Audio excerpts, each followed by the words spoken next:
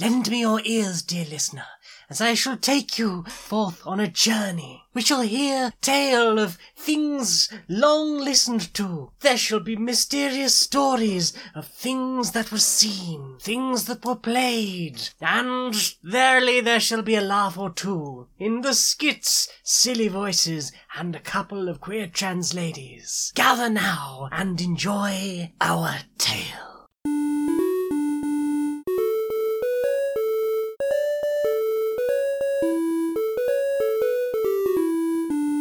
Greetings, strangers, queer and pleasant. I'm not Laura Cake Dale. And I'm not Jane Iris Magnet, and I definitely know how to say words. And welcome to another episode of Queer and Pleasant Strangers, that podcast where two queer trans ladies talk about our weeks and have a bit of a catch-up and do some skits and silly voices. Catch up. Oh. How are you doing this week?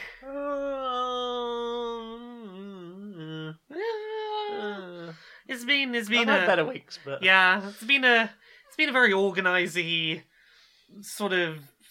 There's been a lot going on this week. There's been a lot going on. A lot to do. I lost like half a day today to Googling Dutch phrases. That ate up my day. Learning a bit of Dutch. And learning how to read my own travel tickets for a work trip. Ooh. Yeah. Which by the time you hear this, I will be in the Netherlands. You're going to Never Neverland. I'm going to Never Neverland to do video gamey adventures. I hear it's very flat. That's really all I know about. Flat is good. That requires fewer hills. Everywhere I need to be is really easy to get to, so I'm very happy about that. Ooh. Very little having to navigate foreign public transport. Yeah, like the less getting stuck on a metro somewhere. Well, this is it. I have a journey that takes me to the country, and then I meet someone I already know, who I share a language with, who takes me to a place, and then I can get myself to everywhere without having to rely on language barriers. Mm-hmm. So it's that's always nice when travelling. Nice. So, shall we jump into things we've done this week? Tell me about something that you have played. Well, since last week, I have finished playing through the Switch port of To the Moon, which I believe last week I had started playing. I talked a little bit about. It's largely the same game it's ever been. It's still an RPG Maker type game where you go around collecting memory orbs and going back through a story about someone's brain. There's a couple of new interactive, there's a couple of, mini games and things that have been inserted in that weren't in the original version. There's a couple of visual effects that have been changed. There's been some minor updating here and there. And I think it's largely all for the positive, but, there will be certain things, if you've played it as many times as I have, that you'll go, that's not how that was exactly before, but, nothing that's, affecting the story or anything. Having played this game through probably 7 or 8 times, maybe more, every year or two I end up coming back to it, but, there are things in that game's writing that I had not noticed until chat pointed them out because I played it on stream, where I'm like, oh, that is clever, and that broke my heart, and oh god, I'd never noticed that before. How do I put this in a good spoiler-free way? There is a particular memory in that game that for a while is a bit of a stumbling block that you have to work out how to get past. And it smells of roadkill, which is kind of significant to solving a puzzle.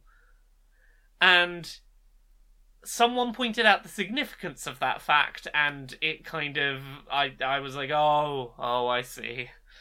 But yeah, it continues to be a game that I have very near and dear to myself. I've played it many, many, many times through, but still, I played it on stream and cried more than once. Had a couple of times where I stopped and had emotional talks and talked about feelings and, did a little bit of a cry occasionally. Particularly when that one song that has words in it plays, and then I go, oh shit, you get me, game. You shall have a cuddle. Yeah. I want to get a To the Moon themed tattoo at some point. I have a couple of ideas of things I'd like to get done. There's one design in particular that I think might be really nice, which was It's either the design of the lighthouse they use in it, or there is an origami rabbit that's sort of yellow but with a blue stomach. Sorry, blue with a yellow stomach, wrong way around there. That is a really nice design that I could maybe go for. What about you? What have you been playing this week? I mean, I'm pretty sure as of this morning I finished writing FestiQuest. Yeah, and I have since last week played a pretty complete version.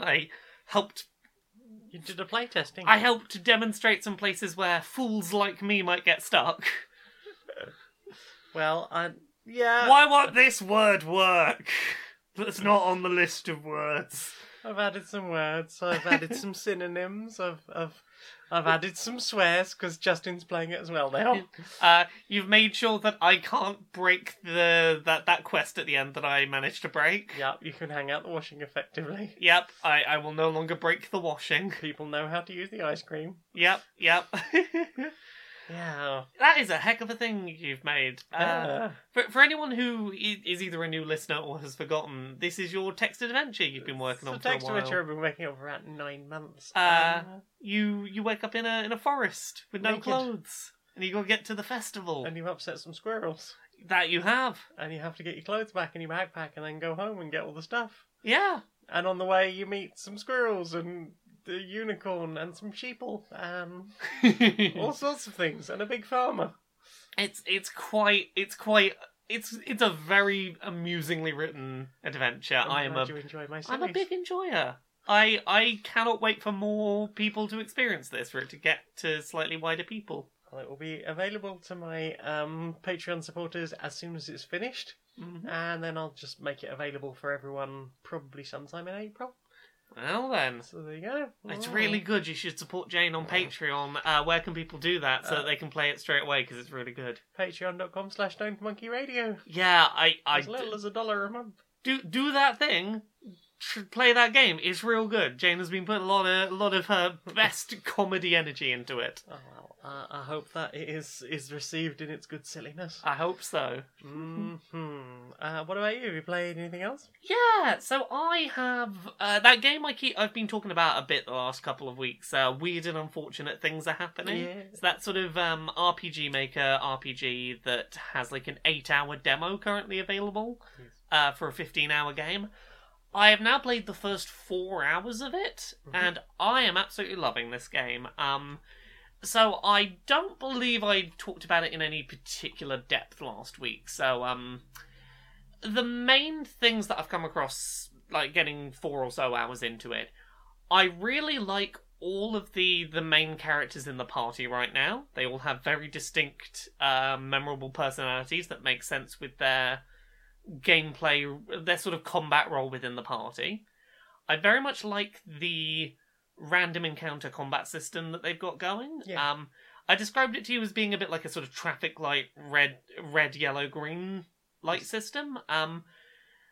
Basically, you've got a meter that fills up as you walk around, and you can tell when a random battle is going to be triggered because the bar gets filled up. And the more enemies you defeat, the more random battles you successfully complete, the bar eventually starts at red, which is like the fastest it fills, then goes to yellow, as it's like, you think it slows down how fast it's filling, you see random battles less frequently.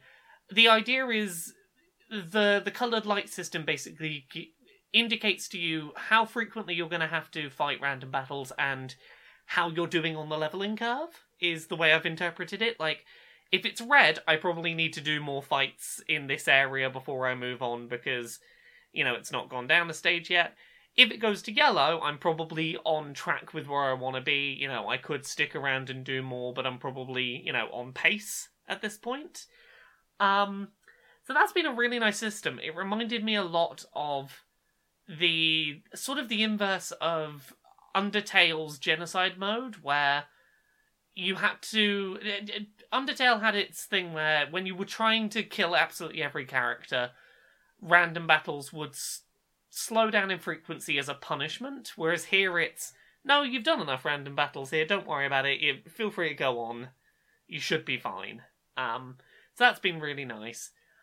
I really enjoy the writing of there are some otherworldly gods that are involved in the narrative, and they are mysterious and creepy as heck, and they all have very different written speech styles that feels very appropriate for things that are like essentially the god of a different, aspect of reality. It feels appropriate that they should talk in very different ways. Those have all been really satisfying. Yeah, I'm just really enjoying this game. I am still on a quest to find out where my niece is. We got to where we hoped she would be, and she wasn't there, and we found some dude who's been building robots and maybe been abducting people to a UFO. It's feeling very Undertale. Very Undertale as well, but very Earthbound in its sort of surrealness. But yeah, 4 hours in, I'm still really enjoying this game, and I can't wait to play more of it. I'm gonna be really gutted because I keep thinking about it like I've got maybe 2 more live streams in this, and then I'm gonna hit the end of the demo, and I'm gonna be real gutted having to wait longer for this game because it's real fun. You can go check out the first 8 hours on itch.io. Go check it out. I'm having a lot of fun with it. It costs you nothing to do so. Exactly. You completely for free can play 8 hours of a game I'm having a lot of fun with. Mm-hmm. What about you? What have you been playing? I played an indie game that isn't out yet. Oh, I played yes! A Potato Tale. A Potato Tale. Yay. This is one of those games what I'm anticipating. Yeah, it was on your 25-ish games of 2020, indie Yeah, games of 2020. I think this was the ish, because it's going to be like early 2021, but it's the one that I was like, I'll put it on there anyway. Yeah. How'd you get on with the demo? It has some loading things. Yeah. But once I got it running, it was fun. This is always the thing with early builds of unreleased games. Yeah. Mileage may vary on performance. There was a couple of times when I was like, oh, it's not loading, I don't know what's going on, it's just gone to black. It was working when I tested it originally. And it's just like, and while I was sitting there waffling to chat about what I might have to do instead, it just loaded. Yeah. Over the course of about 5 minutes. If anyone who has ever has either read about game development or done game development can tell you, things like performance and polish are always the very last things that get done. Things like cutting down loading times, optimization. Yeah, that's fine. Yeah. It's been a while since I've played anything this early. That's fair. Like, there is the outlines of a good game there, and like the video at the end implies that there's going to be a lot more to it. Yeah. I am excited to see all of those things as well. So the mechanic in the demo was that you were doing a lot of stuff with static electricity with these bean cats. So the bean cats have they produce a lot of static electricity, and then there are these rings on the wall that are like sources of static. So you can like attach a type of cat to one of these wall rings, and maybe there will be like another thing near a wall ring that needs interacting with. So, like, let's say a chandelier needs to be cut down so that you can proceed. You might put your soldier, I think it's your soldier or your guard up there, and then you'll hit Y, and they'll use their sword and slash the chandelier down. Yeah. Or you could just use them as a stepping stone, which gets all my anti-royalist thoughts going, because you're a princess and you're standing on just people. Standing. I can empathise with this disconnect. If we had it the other way around, if I could be a peasant stepping on the royalty, I'd be well up for that. Just gluing members of the royal household. Can I pick which member of this procession of collected cats I can be, so I can be like, yes, royal cat, you are a stepping stone to my victory. How about dismember? And you can like chain cats together to make like longer platforms to stand on. There's some interesting puzzling stuff. The world is quite pretty. I would like to see a more complete version before I make any firm judgments. This is always the problem with something this early. Yeah, exactly. It's a long ways away. I'm looking forward to playing more of it. The comparatively, the stuff in the trailer seems really promising, and obviously, like, it seems like they've done a lot of work since this demo was sort of together. Like the voice acting samples in the trailer seem very promising. Like, there's a lot of stuff I'm anticipating about it, and there's always that line to walk when you judge something like a year out from being ready, particularly in the indie space. Yeah, but, and they're talking about like JRPG stuff. Yeah. At the moment, all I've seen is platformer things. Yeah. I look forward to seeing all of those other things they mention because it all looks good. There's enough in this demo from what I've seen to go like, yeah, I have no reason to suspect this won't turn out to be something fun, hopefully. Yeah. I have played less complete tech demos before. Indeed. What about you? Got anything else? Me? Let me pull the list up. I'm sure I've got something else. Yeah, many things. Yeah, I've played many things. Many things. So I have been playing some. I don't think I played any of this last week. Temtem. Tell me about the not Pokemon. Oh, it's Pokemon. It is unapologetically, but It's not Pokemon. It's the game that you've probably seen headlines going around social media. Pokemon the MMO. It's a Pokemon MMO.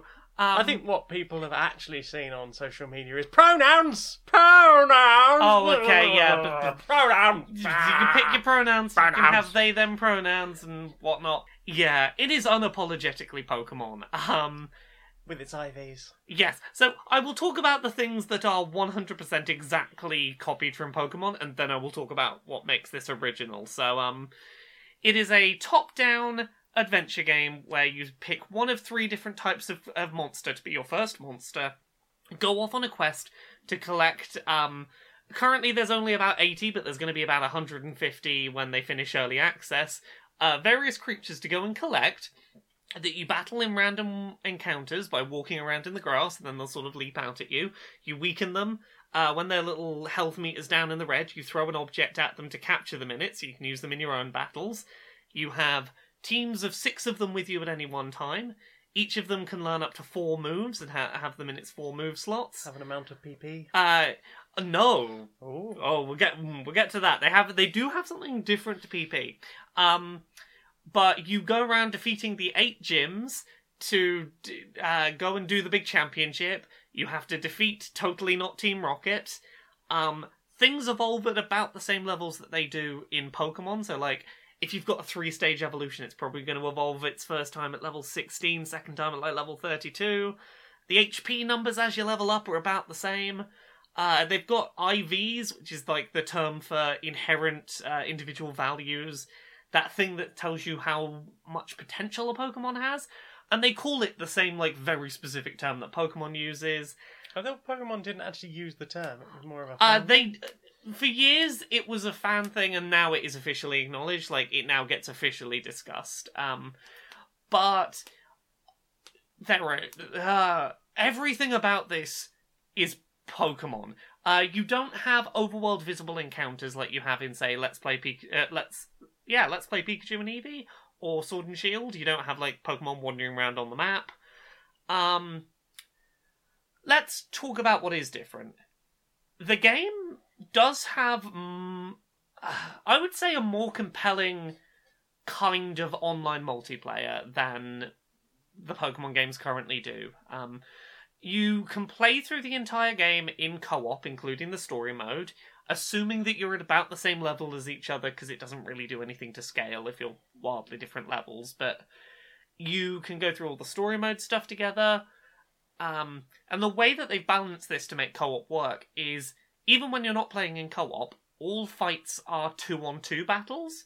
So you always send out, as long as you've got them, you always send out 2 Pokemon at a time, which is an optional format in Pokemon. It's not the standard. What this means is if you jump in co-op, instead of you having 6 Pokemon and sending out 2 of yours at a time, you send out 1 and your friend sends out 1, and that keeps the balance, because it's collectively you've sent out 2 against the opponent's 2. And that works really well. It means that you can do co-op play without completely overpowering the enemy. It was a problem with the co-op play in Let's Go Pikachu and Eevee, was you just steamrolled everything if you had a second player. Instead of PP, which is Pokemon's, like, this is how many uses of this move you have before you can't use that move anymore. Each Pokemon, each Temtem here has a stamina bar, and different moves will take up different amounts of stamina. Stronger moves take up more stamina points, weaker moves take up less. But it's all out of the Pokemon's one shared stamina pool, which won't reset until you finish the battle. If you try and do an attack and don't have enough stamina for it, the Pokemon will do the attack, but it will injure itself in the process. The idea here is to stop you steamrolling the whole game using just your one strongest Temtem that you've stuck at the front of your party. Like, you're not going to do the whole thing of, I have one really strong Charizard and that fights everything.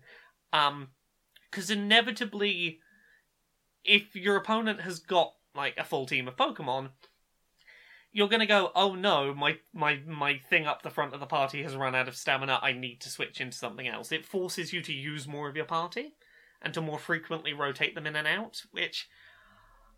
It's a learning curve as someone that's used to Pokemon, but I could certainly see what they're going for, and I think it achieves that pretty well. It is a good system for encouraging, not allowing one strong thing to just party wipe someone. Those are the main things I would say right now that have stood out as significantly different. There's a couple of other things. So, I've learnt about shiny Temtems. That was the thing I learnt about. Yeah, I listened to last week's Podquisition, and I was like, oh, this is a nice conversation you're having about an almost Pokemon, and then Jim mentioned the Luna, and I was like, no, don't sell her that! So, I know about it. So, here's the thing. I am actively not going to go after them, because I do not have that time in my life, and I know my limits. I know what will be like, oh no, that will be a step too far and it'll cause me problems in my life. I've lived long enough to recognise that. But I have learnt about the shiny Temtems or Luna Temtems mainly just out of a curiosity of what other collecting monster games are doing in that genre. So in the wild, there is zero way to raise your odds of getting a shiny. In Pokemon, obviously, you can... in Sword and Shield, you defeat 500 lifetime knockouts, and that raises a number in your Pokedex, and that brings your catch odds down to something like 1 in 500 of a shiny. A shiny charm. Shiny charm, things like that. This has none of those. And your base odds for finding a shiny are worse than they are in Pokemon. I believe the default odds in Sword and Shield are around 1 in 4,000. I think in Temtem, I might... don't quote me on this. I know it's above 1 in 4,000. I think it's around 1 in 7,000. Wowza. However, once you have a shiny Temtem, you can use that to get more of them more easily. The way that Temtem's system works is, if you breed a shiny Temtem and a non-shiny Temtem together... 1 in 6,000, sorry, thank you. Thank you for that, Jane. Well, I mean, it's still well over 1 in 4,000. If you breed a shiny and a non-shiny together in Temtem, you get odds of around 1 in 500 or so, which is about the odds that you would get, just from the start in breeding, in Pokemon. If you breed 2 shiny Temtem together, you get, a 1 in 60 odds. 1 in 60. 1 in 600 was the one shiny, one not. Thank you for pulling this up, Jane. My numbers were pretty alright off memory. 1 in 60, which is way above any odds you get in Pokemon, but you need to already have 2 shiny Temtems to do that are within compatible breeding groups and whatnot. And I can see, if you luck into finding a shiny one, I could see how... you could have a theoretically much quicker route to collecting all the shiny ones, but I'm not getting into that.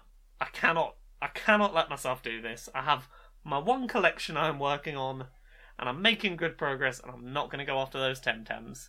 But if you're a shiny collecting person, that's how it differs.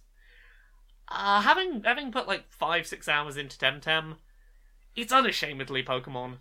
If you're playing it through in single player, without playing co-op, it's basically just Pokemon.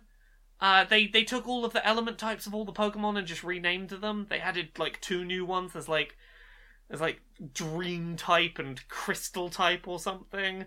But it's basically, here's all of the existing Pokemon types and how they affect each other. We just gave them new names, but kept all the symbols and basic types the same. So they're not fire, water and ice. They're like hot, cold, and let me find the wet. list, because it's ridiculous how much they're just cribbing Temtem types.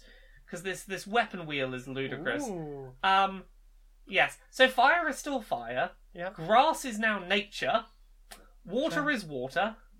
Lightning is electric. Fighting's melee. Yeah. Psychic is mental. Ground type is earth type. Flying type is wind type. Crystal is new. That's the other one. Digital is the new type. And it looks like a Messingno. Yeah, it looks a little like a Messingno. Poison is toxic, but you can see that is very much the Pokemon. And I guess normal is neutral type. Oh yeah, normal is it. Neutral is normal. Normal is neutral. It is just Pokemon. If you're playing through in single player, this is a new Pokemon campaign that has a slightly different mechanic around how many times you can use moves, and that's not a bad thing. If you don't own a Nintendo system and you have a bit of a craving for Pokemon, this is a PC Pokemon game. I'm curious about the post-game, because they're apparently adding more creatures over time. That seems like an interesting thing, perhaps. I'm curious to see if any kind of competitive scene comes out of it at all. Do you think this could be the beginning of like a whole new slew of Pokemon-ish? There have been countless not Pokemons over the years, and what I will say is... Pretenders to the throne. I think it's very early to say one way or the other if this one's going to be successful. Yeah. What I think is interesting is this is probably the most flagrant mimicry of the Pokemon formula that hasn't decided to throw in unnecessary weird things just to go, this is what makes us different. And by being on PC and mechanically being almost identical to Pokemon, I honestly think this, I hope, I'm not going to say I think, I hope that this lights a bit of a fire under Nintendo, because Nintendo's really complacent with Pokemon. I love the Pokemon games. The Pokemon Company does not feel any great need to innovate, because why would they? Nothing fucking touches them. I can see the fact that this has competent co-op online, and it's available on something that's not Nintendo, and I know it's coming to Switch and consoles next year once it leaves early access. And it's got a manga, right? I believe so, yeah. I'm like, this one has the makings of something that could force Nintendo and the Pokemon Company to actually get their finger out their arse and start, perhaps. I would like to see this be a thing, because the more time I've put into it, it's kind of cute. I'm enjoying it. I like some of the creature designs. I like some of the stuff with obviously with pronouns and stuff, and character customization is really nice. It's a pretty nice Pokemon clone that I am not going to let myself get sucked into shiny hunting on. Good plan. I had someone offer me one. I was like, no, I'm not taking it. I don't want your shiny. I don't want your Luna Temtem. I can't do it. What about you? What else have you been playing? We played some boarded games. Some boarded games? We did. We played Mysterium. Oh, is that our one with the ghosts, what we did? Yeah, it's Cluedo with seances. I mean, kind of, yeah. I mean, that's I guess I've said everything. Basically, one person is a ghost, another person or other people are psychics who are there to investigate a murder. Each investigator is basically assigned by the ghost with a person, a place, and a murder weapon. Mm. Each investigator has to try and get to the end and establish like who their set of three is. This is helping you gather all your suspects together, and then there is a final round where everyone is sort of given clues in the form of dreams, but we'll come to that in a second. Yeah. To basically say, hey, which of these suspects is it? Yeah. It's a bit of a convoluted reason for why you have to pick however many groups of weapon thing. It's because we want everyone at the table to have a chance to play divination with the ghost. Basically. I think the key difference to point out between this and Cluedo, before we get on to explaining the dreams mechanic, is that Cluedo is competitive, whereas this is cooperative. Yes. All of the individual players, plus the ghost, are all working towards the same objective. It's how do we overcome... I suppose, how would you overcome a language barrier? Because the ghost isn't allowed to talk. No. In fact, you can, but you're not really allowed to talk about your suggestions, and it is recommended that the best way to play the game is not to talk at all, and the ghost will only respond with 1 knock for yes, 2 knocks for no. Or occasional... We weren't supposed to be doing that, No. but we did, just to be silly. I enjoy ghost ambience noises. So getting back to the dreams. So basically you have to, as the ghost, pass dreams on to your psychics. Because apparently they nap every hour. Yeah. So the way I would describe this mechanically is almost like consentical, in that it's about trying to impart meaning without using words. It's got that same sort of feel. Kind of, but like with consentical, like you can easily mime a lick. Yeah, this something like is that. a lot more abstract. This is more. I have 7 cards in my hand, and Yes. they're things like a flying boat with paper aeroplanes, or a man on a penny farthing with a smashing beard and moustache, and a lovely hat. Who has some chimney sweep brushes over his shoulder, but he's riding through the sky. Yeah. Or there's like paper boats on the water, but the water also turns into a tree. That's it. It's a lot of trying to communicate, like, okay, I've given you a dream that has a fishing rod somewhere in the picture. Then the player has to intuit, does that fishing rod maybe mean that you're trying to catch a fish, and maybe it means that frying pan over there, or maybe it means that room with all the boat equipment in it, because water, fishing rod... Well, it'll be very specifically to whatever round you're in. So if you're in the people round, it will be, hey, is it the chef, because they might be cooking fish, or is it this person who is a hunter? And I suppose fishing is a type of hunting. That's a better example. I was struggling to remember things that were water related. Or is it like this person who has just some blue on their clothes, and that was literally the best the ghost had? Yes, because there were... Sometimes there's such a varying degree of ways to interpret these things, because there's one that I did because the man on the flying penny farthing kind of looked like the man in one of the cards. Yes, but there were also 2 other men with beards and moustaches. Well, I didn't think they looked that similar, but once you described it, I was like, oh god, I suppose you're right. There was one where I was trying to show like a vase, and I picked this one with a tower in it, because the top of the tower I thought looked quite a lot like the top of the vase. I barely registered the tower at all. Yeah, but like it's trying to find, as the ghost, you're looking through these interpretive bits of artwork, and they're gorgeous artwork, by the way. Trying to go like, which one of these do I think will instantly get linked to the one thing I want it to get linked to, and not accidentally get interpreted as something else. It's trying to find the clearest possible piece of art amongst a hand of potentially not very... It's definitely not as direct as, say, Consentical, where you can mime out a very specific act. Yeah. Although, like, there are other levels of Consentical. There's one where you're only allowed to use, like, just looking at each other and no mimes. I mean... There's another one where you're supposed to wear sunglasses. I feel like this is halfway between the only look at each other's eyes and the miming stage of Consentical. It's somewhere in between those two. Yeah, kind of, because you're passing a message, but you only have limited control about what that message actually is. Yes, it's sort of like those games where you have to describe a thing without saying a list of words that say what the thing is. Yeah, but you might also randomly throw in things that are sort of tangentially surreal about that object. Yeah, it had the whole feel of trying.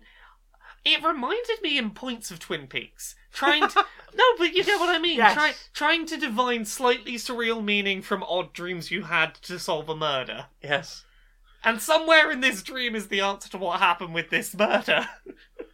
Indeed, it's a bit Twin Peaksian. I guess. I don't know. I mean- I kept thinking about Twin Peaks while we were playing we it. are like the dreamer. We Uh, are like the dreamer. It's a really fun little game, though. Yeah, it's really fun. I would like to try it with more people. Yeah. Just see how that gets, and to like see the final stage properly, and all the sort of bidding on what's Yeah. right. I would love to play more of this. It's really fun to play it on both sides of the equation. Yes. Neither the ghost nor the human is inherently more fun. They're both fun in their own ways. Yeah. It's fun as the ghost to have your DM screen though. Yeah, I do like a DM screen. Yeah. I've never had one before, and I DM a lot. Yeah, they're quite fun. Mm-hmm. So that's a game I'm excited to play more of. Yeah, definitely. I think that could be a new favourite in our rotation. Mm.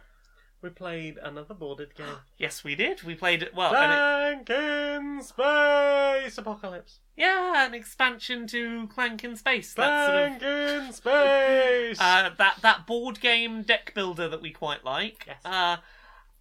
What's new in this expansion? Well, there's 2 new board pieces. So, of the segmented board that you can put together. Yes. Usually, like the default comes with 3. This is 2 whole extra bits that could or could not go in. Two new modules. It features modules. That was the phrase I was I fanning felt about. like you were fumbling for Just it. flailing around for the word module. Module. Yeah. And it has some new mechanics. So Yeah. first of all, we have schemes. Oh yes. So as you take black bags out of the clank bag, Black cubes. black cubes out of the bag, there is a chance that they will be put onto the schemes. Yeah, black cubes are normally you're like, oh phew, We were a not black attacked. cube got took out of the bag, no one gets hurt. Whereas now it's none of us got hurt, but we're building up to a bad thing happening to us, and they happen quite quickly. They can do. They can do. So I misunderstood the mechanic the first time around. I understand it now. Basically, there are basic cards that you start with in your starting deck, and other cards you can purchase throughout the game that are designated program cards. And basically, by discarding one of them from your hand and having slightly less ability in your hand that turn, you can take one of the black cubes off to prevent these bad things happening to both players, and you have them to spend as currency later. And there's different difficulties of these schemes. They're sort of... It's a competitive game, but this is a cooperative element where it's like, it's in both our best interests to handle this. Yes. Plus our individual benefits, because we get black cubes that are useful. Mm-hmm. And you can then, there's spaces on the board where you can spend them to, draw more cards, Yep, or get a power crystal. or get some health. Yep, or there's individual cards that might have a do this to power up. Yep, there's that. You can get victory points at the end of the game for them, potentially. There's a whole bunch of new cards as well. Yeah, I think there's 80 cards or like that. I believe it's 60? 60 cards. 60 cards, It's a lot of new cards with a lot of new mechanics and lots of Yeah. references to TV shows. So we spotted a Stranger Things reference in there. Yeah. I'm pretty sure I saw the Reddit Android thing. Yeah. There's a lot of 11 from. Did you say 11? I said from Stranger Yeah, Things. you said the Stranger Things one. I was trying to remember what other ones there were. There was lots of pop culture references. There was happening. lots. There was a Megazord in there, I There think, was or a it might have been a Megazord, Voltron. the Mega Feline. Yeah, it might have been a Voltron possibly, but a big robot with multiple limb parts. Yeah. And you swooped on that one. Oh, I did, yeah. Mm-hmm. And the other new module, one of the new modules is a teleporter room, with lots of warp points. The portal chamber.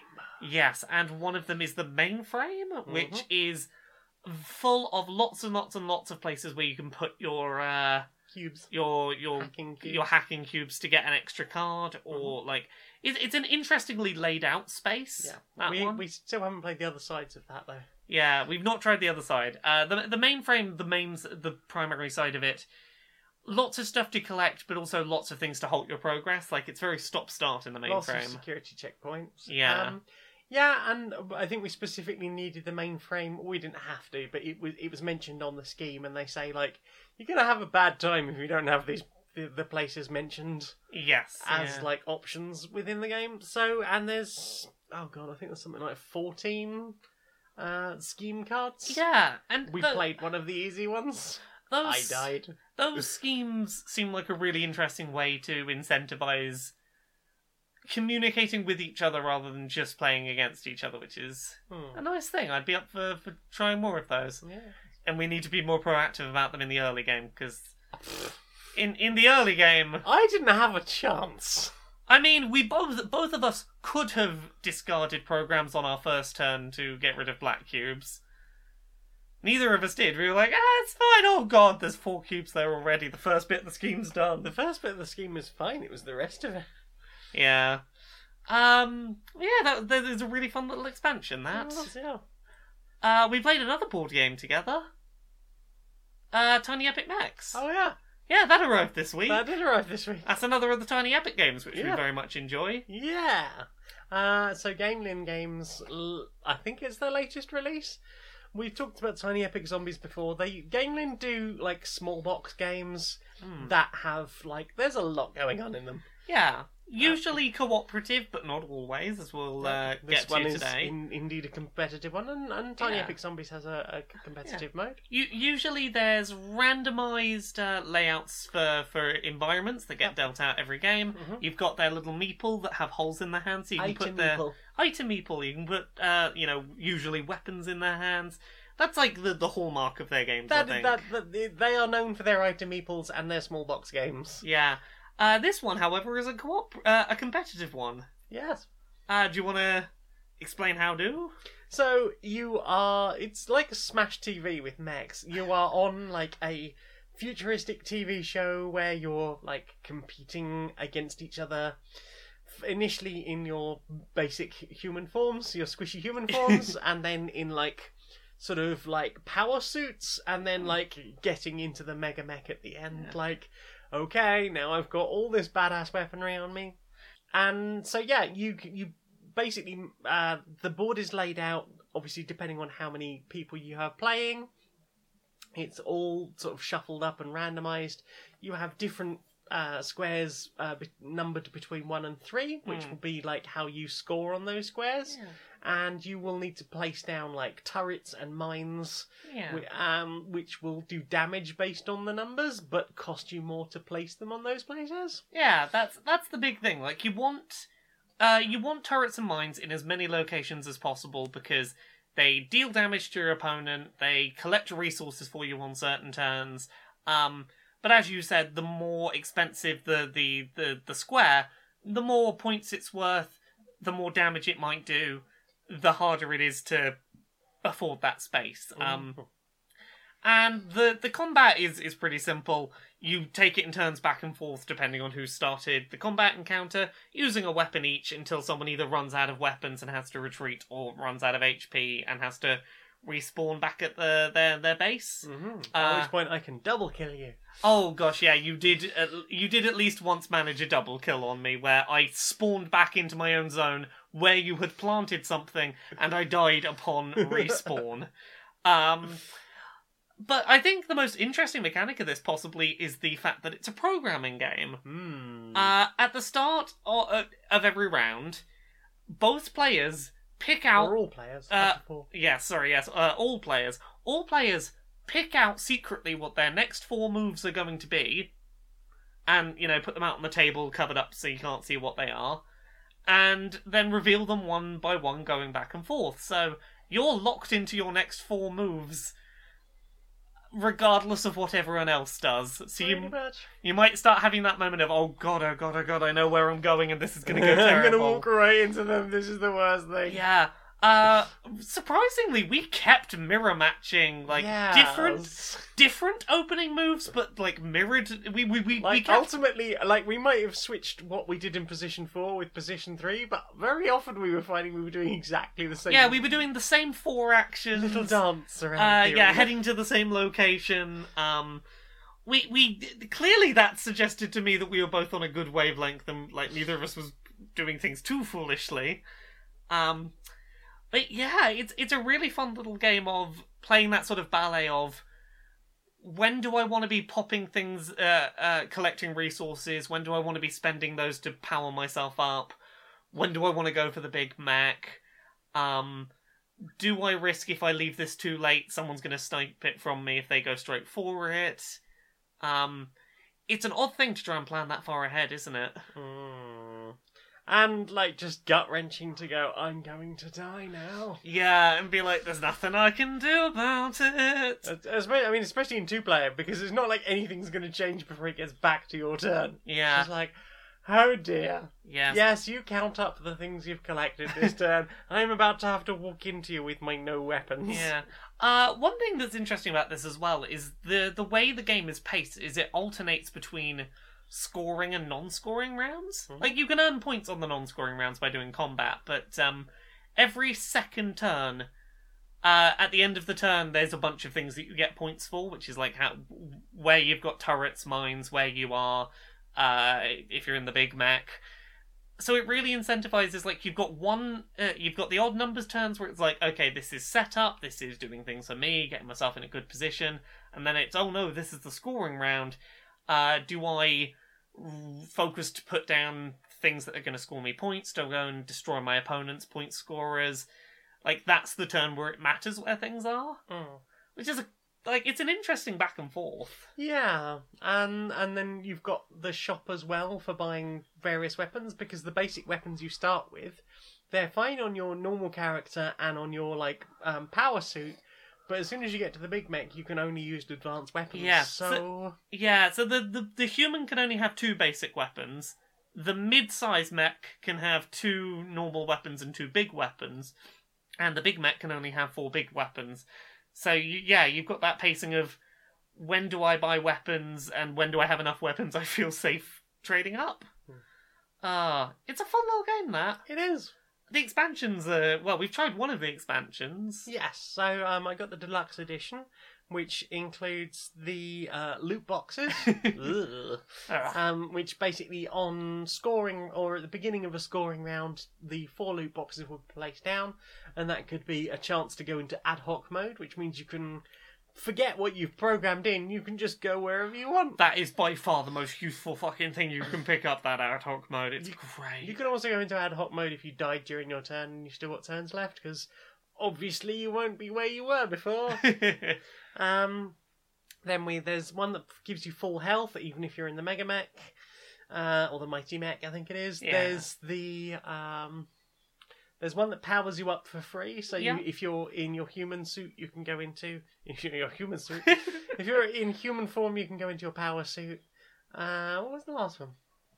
A free weapon from the weapon. A free weapon from the weapon shop. A free weapon from the. And those always spawn in set locations. So Yes. if on a non-scoring round you are able to deliberately end your turn on one of those spaces, hooray, free thing next round.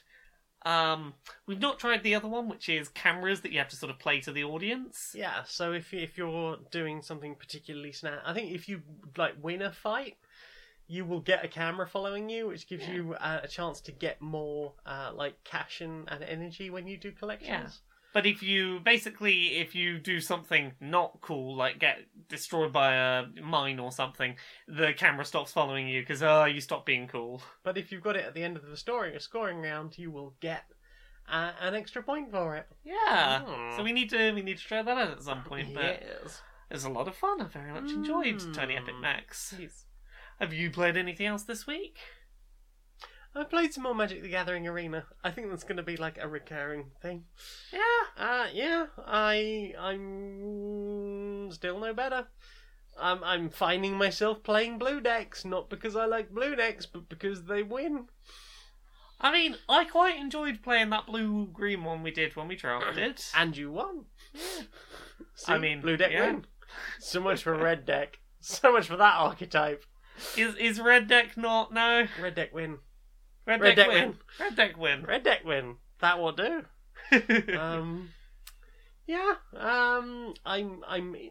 I'm enjoying playing. It's nice to get to play as much Magic the Gathering. And you're not feeling like you're, running up against a wall of the paywall too much or anything? No, not really. Because I've been doing a lot of like first thing in the morning before going to work, work on the game, on FestiQuest. I've not had as much sort of time to play it. I've been like letting a couple of days worth of dailies mount up. Yeah. So it's felt less like, oh, I'm missing out by not having got to like seal decks and things, like paid for drafts and things. I have built up like $7,000 in gold now, so Yeah. I think it's all right. I will probably acquire more cards, enough cards that I can maybe become a bit more competitive soon. But Well, I seem to have come in at the right point. As long as Yeah. I'm getting like the Theros stuff and everything beyond that. Well, Come the cycle out at the end of the year. I guess I will have mostly cards that are still good for another year.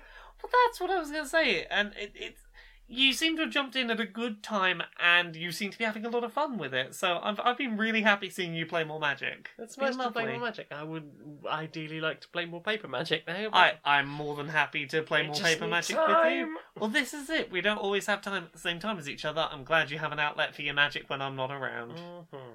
Well, you got any others? I think that's it for me. Well then, time for this.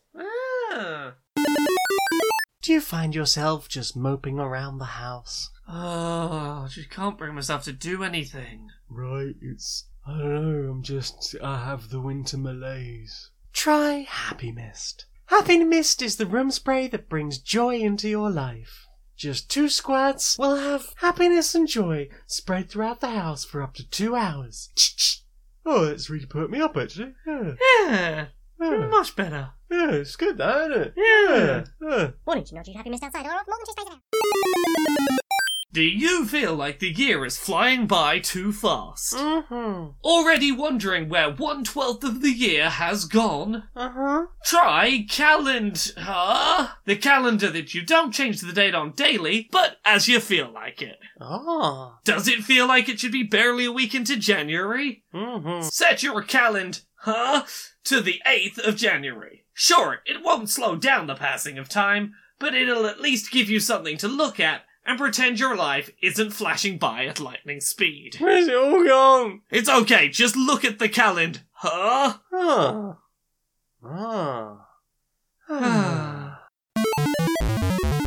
So, what have you put in your eyes? Very quickly, I put a nice thing in my eyes this week. Ooh.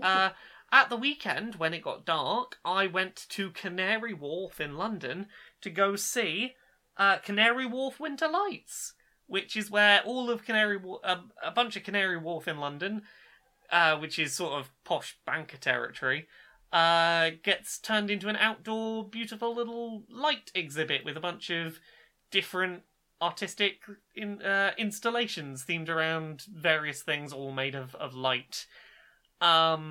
It was terribly laid out. I'll get that out of the way first. You come out of the station and there is zero signposting as to where to start, where the next thing is, how to get from one thing to another. We were frequently we thought we were following the intended system, and we would suddenly jump 6 numbers up the track and be like, oh, where did we miss some things? But all of the stuff we saw was really lovely. The start of the route was way too crowded. It was not the kind of thing where you could stop and really take in what was happening. There were just big crowds. You couldn't really see. There were signs that would explain who the artist was and what they were trying to convey with the art. And often you just couldn't read them because there was a crowd of children sort of all making squabbly noises near the sign and you couldn't actually see it. As you got maybe half, maybe 2/3 of the way through, it really started to quieten down. And I think a lot of that is because big winding route through London with very unclear paths, I think a lot of people either gave up on trying to find the way or had small children in tow who didn't want to keep walking, which is fair. And in my opinion, I think the later stuff was the more interesting art installations. But there was some stuff where water was being dropped down and light was shone on it to make it look like words were falling in water. That was a really interesting little one. There was a sort of interactive thing with water and lights and sort of ball pit balls. Ball pit balls. Yeah, ball pit balls. Do you remember that festival we went to in the summer? There was that fountain with that played in time with music and did all the lights. It's very cool. Imagine that, but a city fountain, a big city fountain doing that. That was quite cool. There was some mysterious cage made of bisexual lighting. Quite right too. Exactly. Lots of anal beads. Lots of giant glowing anal beads. You could walk trees. through like a thunderstorm. There was like a circular 3D Windows Winamp visualizer. It really whipped the llama's ass. And probably my favourite, the place where we ended the night, was the forest of gay trees. Quite right too. Yeah, it's just lots of different colour rainbow gay trees in this sort of like AstroTurf park, and it was really quiet, and we just sort of sat and enjoyed the gay forest. Mm-hmm. It was very pleasant. It was very nice to just have a free wander around on a nice evening, seeing pretty lights. Mm-hmm. What about you? What have you seen this week? What have I seen this week? Well, we watched a film together. Oh, A short film. We watched a film together. Yeah. We watched What Did Jack Do? Oh, yeah, that one. Yeah, the short film. The short film. Yes. So that's one of them David Lynch things, huh? Yeah. So I had heard rumblings that there was a new David Lynch short on Netflix. I was like, well, we have the flicks. Let's give it a look. Yeah. And we sat there for 17 minutes and went, huh. It's 17 minutes of David Lynch having a conversation with a monkey who I'm pretty sure is voiced by David Lynch. Yes, it's done that sort of, like the lips like superimposed over an animal. Yeah, it's very clearly human lips just pasted on an animal's face. And then like pitched up or down or something. Yeah. And best I can tell you, the narrative was about, the monkey was clearly a suspect in like a murder case, I think. Seemed like. Um, In a train station, which had been locked down by the police. Yeah, sort of. Officer Lynch has sat down with him for a cup of coffee, going like, "You're trying to run somewhere, were you? Okay, let's talk. And there's some romance narrative going on that may have played a role in Involving a chicken what called happened. Tutabon. Yes, Tutabon, the chicken. And I feel like it was supposed to be an allegory because there was a lot of like, oh, I've never been with a chicken before, and I'm like, is this supposed to be an allegory for some kind of real world relationship taboo or something? I don't know. It was quite a thing. I mean, I feel like I maybe need to watch it again. Yeah. To try and understand it. I don't because want I did not understand it. I don't want to rewatch it straight away. I want to percolate on it slightly, but I'm like, it's one of, for something that was so straightforward, I feel like there was something going on that I didn't get. I felt like I got the surface level, and whatever he was trying to, like, on a grand scale tell us about was just going right over my head. It was so far gone. Yeah. Yeah. I mean, it's 17 minutes. If you enjoy a bit of Lynch, it's some Lynch, and if you can watch it and glean some meaning from it, let us know. I'd love to rewatch it with an idea of what was going on. I did have a couple of problems with it. Yeah? Yeah, first one, don't approve of monkey in a suit. Ah, yes, 100%. Good point. Also don't approve of standing in a small room, smoking with a monkey. Yes, I don't know whether... I assume they were in the same room and it wasn't I think there was at superimposed. least a couple of scenes where they were in the same Yeah. room. Like, when he walks in holding the first cigarette. Yes. Like, I'm pretty sure they were at least partially in the same room for that. Yeah. But later on, when they're just having the back and forth conversation and it's just focused on Lynch when you can see him smoking, Yeah. I'm pretty sure that was probably shot separately for It- the sake of not needing the monkey to be Well, anywhere too long. That was my assumption, but I also see your point that there probably was at least one scene where they overlapped with smoking around the monkey, which Yes. probably isn't great. No, not really. Yeah. Any other problems, or That was mostly it. I think that's a fair problem to have. Yeah. That sure was something. That sure was something. You know what other film we watched this week that sure was something? Sure was something, wasn't it? Oh, we watched Tusk. We watched Kevin Smith's Tusk. Yeah. So for anyone who's unaware of the concept of this, there was a Gumtree ad in the real world a few years ago where someone in Brighton was like, hey, I'll give you free room and board and pay you £800 a month. But for 2 hours a day, you will need to wear my hyper-realistic walrus suit and be a walrus. No communicating in human speech, just be a walrus for 2 hours a day. And Kevin Smith on his podcast spent an hour spinning this into a horror narrative and then convinced someone to let him make it into a film. he doesn't have to convince anyone. He just makes films. That's what Yeah. he do. Yeah, I know, but I mean, presumably whoever's got the money to bankroll it happen.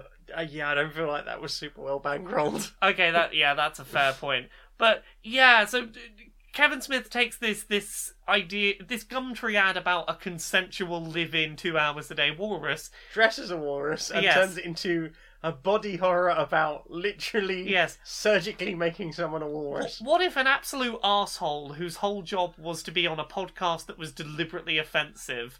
What if Joe Rogan got turned into a walrus? Yeah, it's what if he didn't have his person to make fun of that he expected to, so instead, oops, I'm gonna follow this weird shady advert, and now I have a leg missing, and oops, now I'm sewn into a walrus skin. That walrus suit is fucking terrifying. It's pretty. It's pretty fucking messed up. terrifying. It's pretty It's messed up. fucking Yeah. terrifying. It's that film like takes a sharp turn. Like it goes from like that. The old man in that film is really like charismatic, and I could listen to him talk for forever. Well, he played the head evangelist, like their leader of the religious the Christian cult in Red State. Yes, He does menacing bad guys really well. But like he flips the switch in that performance to unsettling person who's just laughing while they don't answer your questions really well. Like all of those, like why has my leg been cut off? And he's giving all these answers, and dude with his missing legs, all like that doesn't make any sense though. It doesn't make any sense, and he's just there laughing and repeating the same things over and over, and it's creepy as hell. Yeah, because you're sitting there like, he's a really bad liar. It's like, Well, here's the thing: he's a really he's bad still liar. getting away with it. Well, that's the thing. He's a really bad liar, but he knows what you're going to do about it. You can't do anything about the I've fact done I'm this lying at to you. least several times before. Yeah. Because the walrus suit, or like the skin for it, is made you can clearly see a couple of like face meats on the back there. Oh, yeah. And then there's the other one that's just rotting under the water, so how many people died? Yeah. And then there's the one that he wears as well. Yeah, I think... Sorry, spoilers for this film. Sorry. Which we are spoiling the fuck out, but yeah. It's I don't think being spoiled on it... Because here's the thing, going in, I knew the overall plot synopsis. I knew what was going to happen. I don't think knowing what's going to happen will make it any less impactful when you see it happen. Because it's all about the performances and the visual art. Like, that's what you're here for. It is excellent at that. Yes. But, like, I think the motivation of why the old man is doing this is interesting.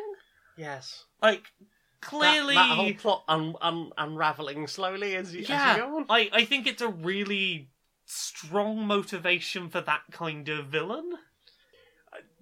Okay. I don't know. I don't think Okay. anything can motivate someone to do No. that. Apologies. Let me correct. I don't think anything could motivate anyone to do that. I mean, if you're going to have a narrative where someone's going to do that, I think that's an interesting backstory to lead up to it. Yeah. Sorry, is that a better way to put it? I think it's more feasible, yeah. I think it's a satisfying backstory that leads to this batshit bonkers endpoint. Yeah. I prefer what we got than if it had been I just want to torture people for torturing's sake or something. Yeah, it doesn't feel like... It doesn't ever feel like pornography or just like torture porn. It doesn't feel like they decided they wanted a man in a human walrus suit crying and worked their way back to a reasoning. It feels like they had a reasoning before they went ahead with trying to make it. Not like when I came up with my idea for a horror film, which was basically this, but an attack helicopter. Literally just... Okay, so they get abducted and then they have, like, their arms broken and, like, stuck on their back. And, like, literally being turned into an attack helicopter. That's what you get for being a bigger... Goodness. So yeah, Tusk is fucking wild. Yeah! We watched it. I was clinging to you for half of it, just like... What's happening? The walrus is very unsettling. The ending is... I mean, I feel like it's a satisfying narrative conclusion, even if it's like, it's a downer ending. I like a downer ending. Yeah, it's... I mean, there was no way they could come back from that. Yeah. Like, I think that... Yeah, I mean, we'll not spoil the whole thing, but yeah, I think it was the right ending. Yeah, because I think the alternate, the quick and easy ending probably would have been kind of boring. It would have felt cheap. Yes. And I think that they laid the groundwork to justify why this ending had to be the way it was. Yeah. If you're up for a weird, gory body horror film, you could do far worse than Tusk. Yeah, we nearly watched Videodrome, but then we remembered James Woods. Oh, yeah. Goodness. Well, more on Tusk when we get to the listen segment, but yeah, we almost watched Videodrome. Almost. And then James Woods. Yeah, we were like, oh, James Woods in it. Well, I guess not. Well, what about you? What else have you watched this week? We watched the first episode of Picard. Yeah, I really enjoyed that. Yeah, I am very ready for more of that. I think they had a really interesting narrative setup for what they're going for. I like that we got to see more of Data. Yes. I think that those returning performances from the show itself, those actors clearly still know how to play those characters well. Oh, they should do. They were doing it for long enough. yeah, God, yeah. Patrick Stewart continues to be stunning. Mm-hmm. And I like their justification for the action person that will be around Patrick Stewart to do all the action scenes. Yeah. Mm-hmm. I don't want to say too much else, but like, if you enjoy existing Star Trek lore and want to see something that has more Patrick Stewart and has really interesting implications for that universe, Picard's good. Mm-hmm. Anything else? I don't want to say too much about that. Yeah. I think people should enjoy it. I enjoyed it very much. Yeah, I am very much in the camp of this is fantastic, go watch it if you enjoy a bit of Trek. Mm-hmm. What about you? Got anything else? Yeah, I think I've got some other things. Mm. Very quickly, we have been watching we watched the penultimate episode of The Good Place. Yeah. By the time that this goes up, the finale will have aired. And hopefully we will be sitting there going, huh. Yeah. They didn't tack too many endings on that. I mean, so far, every time they've tacked an additional obstacle and ending on, I've been satisfied with the ending. Yes. This was another episode where we got a new problem established, and it got solved within the same episode, but the solution was really satisfying. Yes. I really enjoy the philosophical conversation that this penultimate episode caused us to have about the nature of forever. Yes. And the nature of death. Yeah. We sat and discussed what we would do to solve the problem that was occurring, and we pretty much nailed what they went with, which I think was like, I don't know what they're going to do with the double part continuation of this. What? Like, the last two episodes, it's been like, oh, that's kind of wrapped it up. I mean, I guess, okay, we could do a bit more of that, I'm sure. I mean, here's the thing. If you think of that penultimate episode, they wedged so much into that 20 minutes. I'm like, yeah, you've got time in 40 minutes to do something big. I'm super curious how they're going to stick this landing. Like, after all of these... Okay, well, that's it. No, that's not the ending. No, that's not the ending. What do you do to go, this is the ending? Yeah, this is like a triple no-handed backwards somersault. I just want to know, like, we've seen it so far, it's looking real good, but what happened now? They've given me no reason to suspect they won't land it successfully, but also... We've had two fairly good endings already. They're pretty close to the ground, and, they're going to have to whip their feet round pretty quick. Yeah.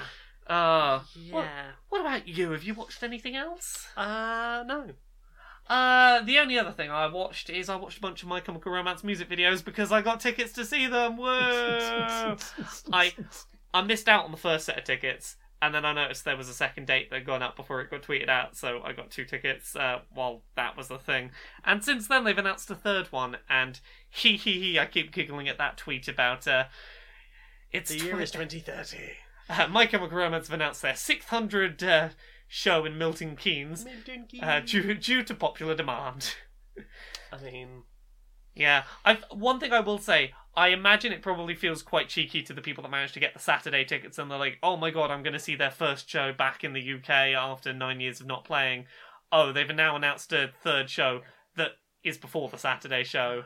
Oh shit. That's kind of cheeky to the people who got the Saturday tickets and had geared themselves up for, I'm going to be the first in the UK to see them in 9 years. Oops, there's people seeing them 2 days earlier. No. Which doesn't really make a difference, but I can understand why people might be a bit, feel a bit sniped. But also they've announced, Germany and Russia dates? Yeah, they're doing some other Europe dates.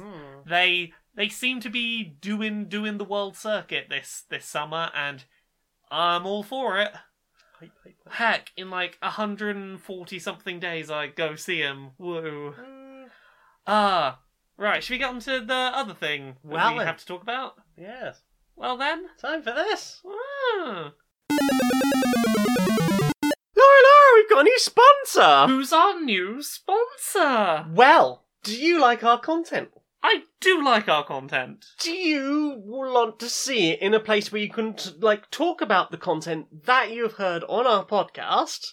Yeah? Right, and you want to be able to rate, maybe there'll be, some competitions. We could have, a little digital us's in an app.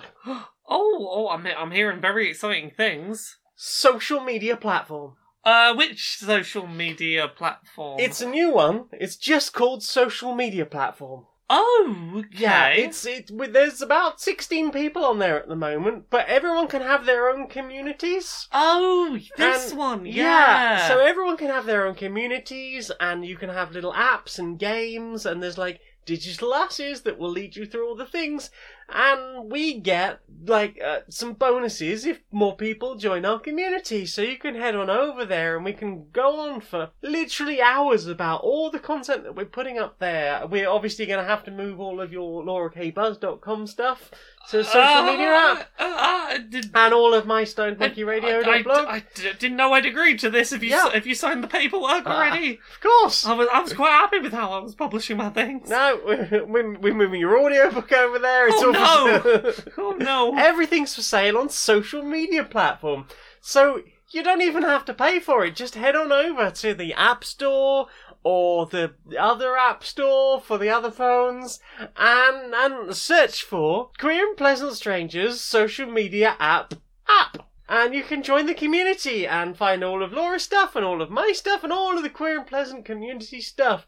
Just head on over there. It's Q and PS 102 is the quick link bit.ly. I'm gonna be looking through the contracts to see if I can find my way out of it. I never sign out my content on this thing. Social media platform. I really don't want to be there. Inside the boardroom of Electronic Actor Softworks. Hi. Yeah. So I've been working on more monetization structures. Yeah, nice. Because if there's one thing that we're known for, it's not making games anymore. It's making ways to take people's money. We make games. Well, we make games so that we can then make things that aren't games that take people's money. I like taking people's money. Exactly. So we have that monster collecting game. Oh yeah. And for the last few years, we've had that app on the old handheld where you could store all your monsters and you paid a little fee, but then they were sort of stored in the cloud and nebulously. Exactly, but the idea was if your cartridge or your handheld ever got damaged, all of your collection was still there and it was all fine. Yeah. And we charged some money for that and people paid for it. Yeah. But it was an optional thing because everyone could move their monsters back to their game because the game supported all the monsters. Yeah. So I've been thinking, how do we do that, but more us? More money-taking, not giving you things. Well, I mean... Locking you in. We do that, but we sell it box by box, so you can put maybe 10 of your monsters onto our thing for a standard fee, and then you pay DLC to unlock more boxes. Well, see, that's a good starting point, but I'm thinking big. So, we... double, maybe triple the price of this service per year. I like that. Yeah. Then, we threaten that we're going to close down the old service. Yeah. And that service is going to be the only way to get stuff to the new service. So, they're going to have no choice. They're going to have to bail ship on the cheap place to store their stuff and hop to the new one, or lose all of their monsters. I like it. You know, never bring them over. Oh, fear of loss. That's really how we get them in. Fear of loss. And then, here's the kicker. None of our actual games support all of the monsters yet, so we don't give them enough space for free that they can store all of the ones that can't go, you know, back to the offline storage. Right. So they're going to have a few hundred monsters they bring forward, because if I don't do it now, I'll never do it. Yeah. And if they ever stop paying us... we take all their monsters. We take all their monsters. Oh, I'm just going to sit there every month, and every time they don't renew, I'm just going to sit there and I'm going to individually delete all those accounts. Oh, God. I know, right? The joy of, haha, you missed your payment. Your shiny rat is gone forever. Yeah, bye, Shorkle. Oh, I love the fact that we can force people into a money-making machine. It's beautiful. You are a fucking genius. Gotta fleece them all.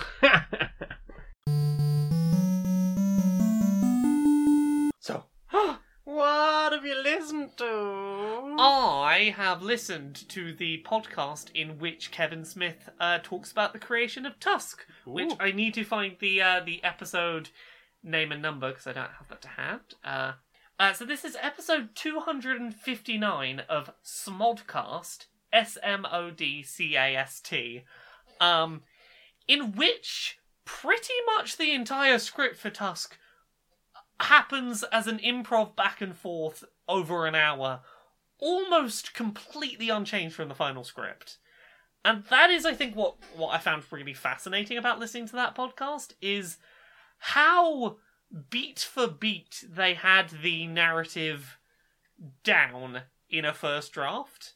There are obviously little changes here and there, but, like, watching the credits of that film, there was a little section of the podcast played, and, like, that is pretty representative of what that podcast episode was like, is over the course of an hour, they hashed out a pretty consistent, logical theming for a film, and I'm like, listening to that really gave me some respect for Kevin Smith's storytelling and filmmaking ability, because it's like, there is something weirdly magical about seeing a fully formed idea for a film that, like, consistent and well thought out evolve that seemingly easily.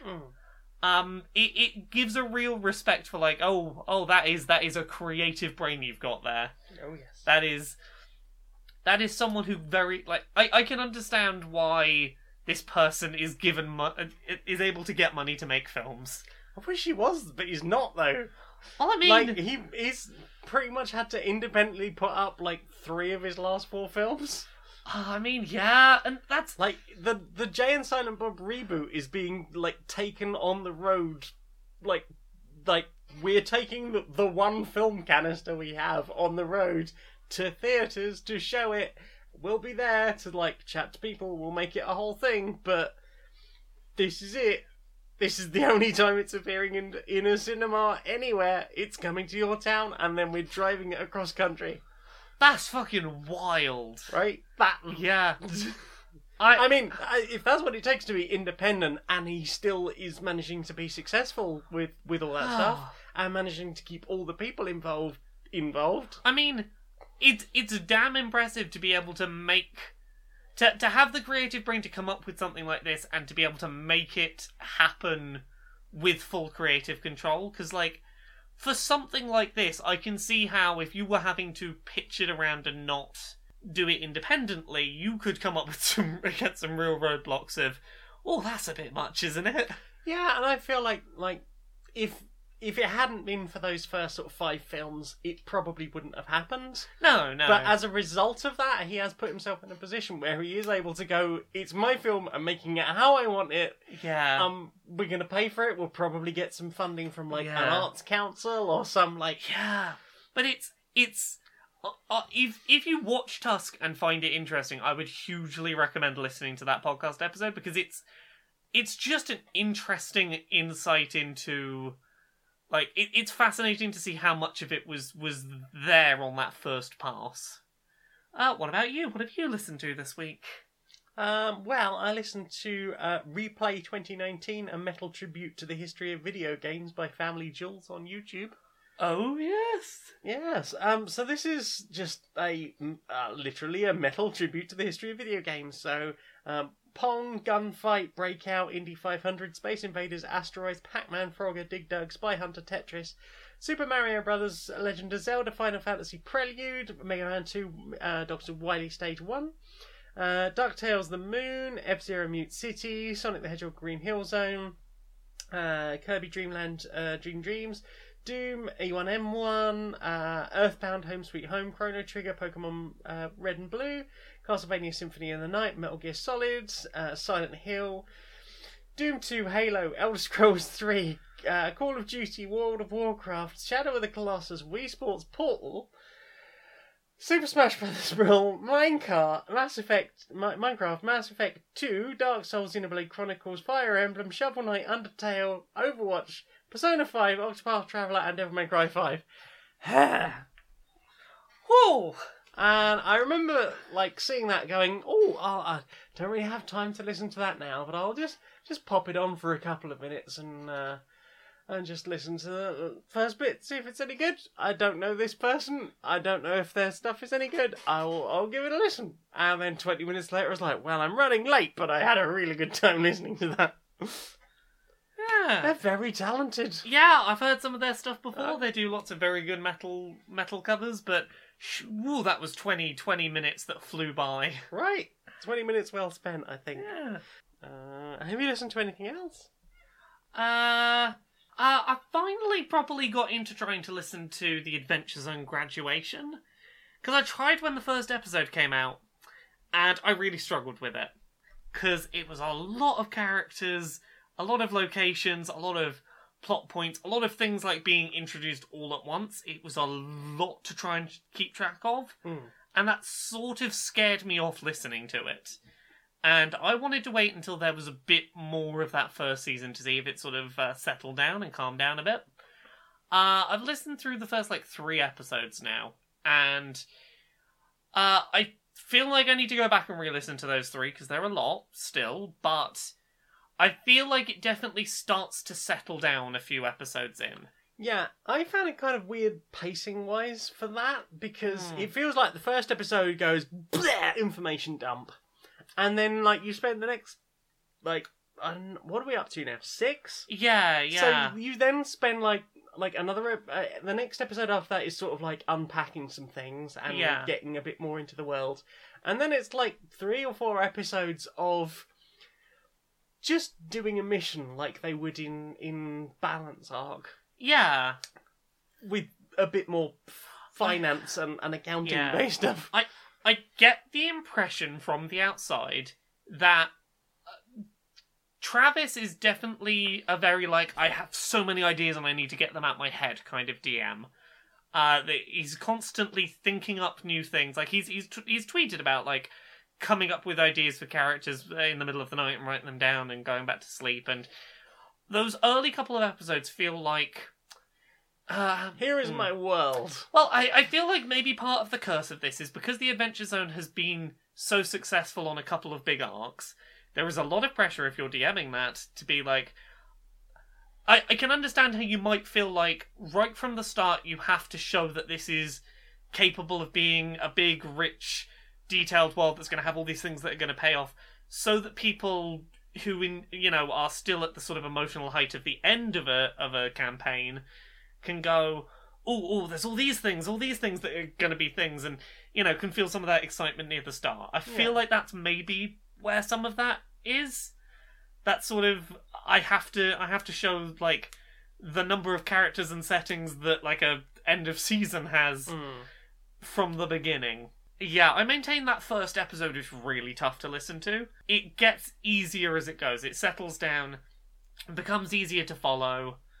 If you, like me, listened to that first one a couple of times and couldn't make it through it, don't be put off. Give it another go. It does get easy to listen to. Or do what I did. Listen to the first episode, almost immediately forget most of it, and then forget most of it apart from the 3 characters by the second episode.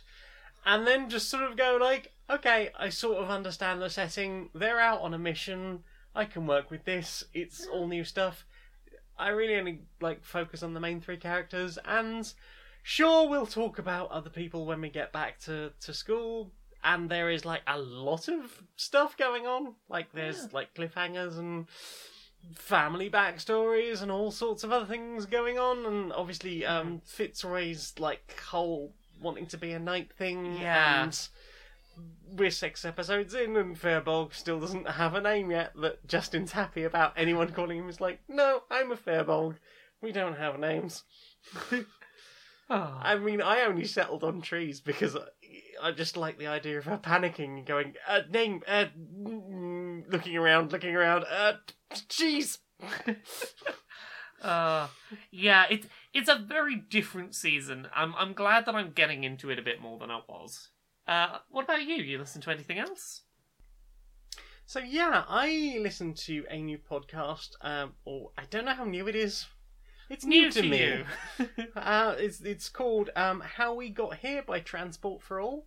It is hosted by Katie Pennick, who I basically encountered on Twitter sometime last week, talking about how she tried to get on a train, and now she was sitting in a train station having to watch the train leave with 5 minutes to go, but she could not get on the train. Because she had been late getting off her bus, because the bus driver would not deploy the ramp until 20 other people had got off. Yep. So she couldn't get her wheelchair out. So then she got to the train, and they were like, no, there's only 5 minutes before the train's going. We can't set the ramp up for you now and get you onto the train. And then there was a whole thread about how it is massively inconvenient for disabled travellers to deal with all of this stuff, and how that can really add up, having to just plan. And she mentioned, as most people do when things get a bit of Twitter traction, about the podcast or other things. It's about 5 episodes with various people with different disabilities talking about what life is like. And so the first episode is I can't remember his name. He's in his 50s. He's talking about how he's been a wheelchair user all his life, and what transport on a train used to be like back in the day. The fact that he was talking about they didn't have any proper accessibility. Coaches had or train doors had slam doors on them. So you couldn't get a wheelchair physically through the door. So they had to get them on the guard's cart, which meant basically just wheeling him down off the platform, bumping him over the rails, and then having to lift it, take him out of the chair, lift him into the cart, lift the chair in, get him back in the chair, and then he's sat in this guard cart, which is just slats of wood, and the guard's in there with the mail and who is this rando that's been put in here? And then no necessary guarantees that anyone would be able to get him off the other end. So he'd be sort of just hurling himself off a train. Oh, goodness. And just the difficulties of that. And talking about how things have changed since then, and how his disability got worse as he got a bit older. And how it had gone from being I'm a kid who has a leg brace. Yeah. And the way he used to be teased, and the fact that it was made of iron rather than steel. Ooh. So it used to rust and he was forced to go and stand out in the rain doing sports, but no one would pass him a football, so he basically had to stand there rusting in the cold. Because that's how they treated kids in the 70s. What's this podcast called? The podcast is called How We Got Here, but you need to make sure that you add Transport for All or TFA, because there are lots of people who have decided to call their podcast How We Got Here. Yeah, I just found one called How We Got Here that did not appear to be that same podcast. Yeah, so add Transport for All. You can find out more about Transport for All as well, because it's disability rights stuff, mainly seem to be focused about transport things, which I suppose makes sense. They talk about what it's like trying to get a wheelchair, through the London Underground. Like, sometimes you won't be told ahead of time that the lifts aren't working at your destination station. Yeah. So you'll get there, nothing's been said ahead of time. You get to the station you were, had planned to be at, and no, you can't leave the station because you can't get up. Was it Mick Scarlett? Mick Scarlett was the first episode. He talks about, taking his wheelchair on the fucking escalator.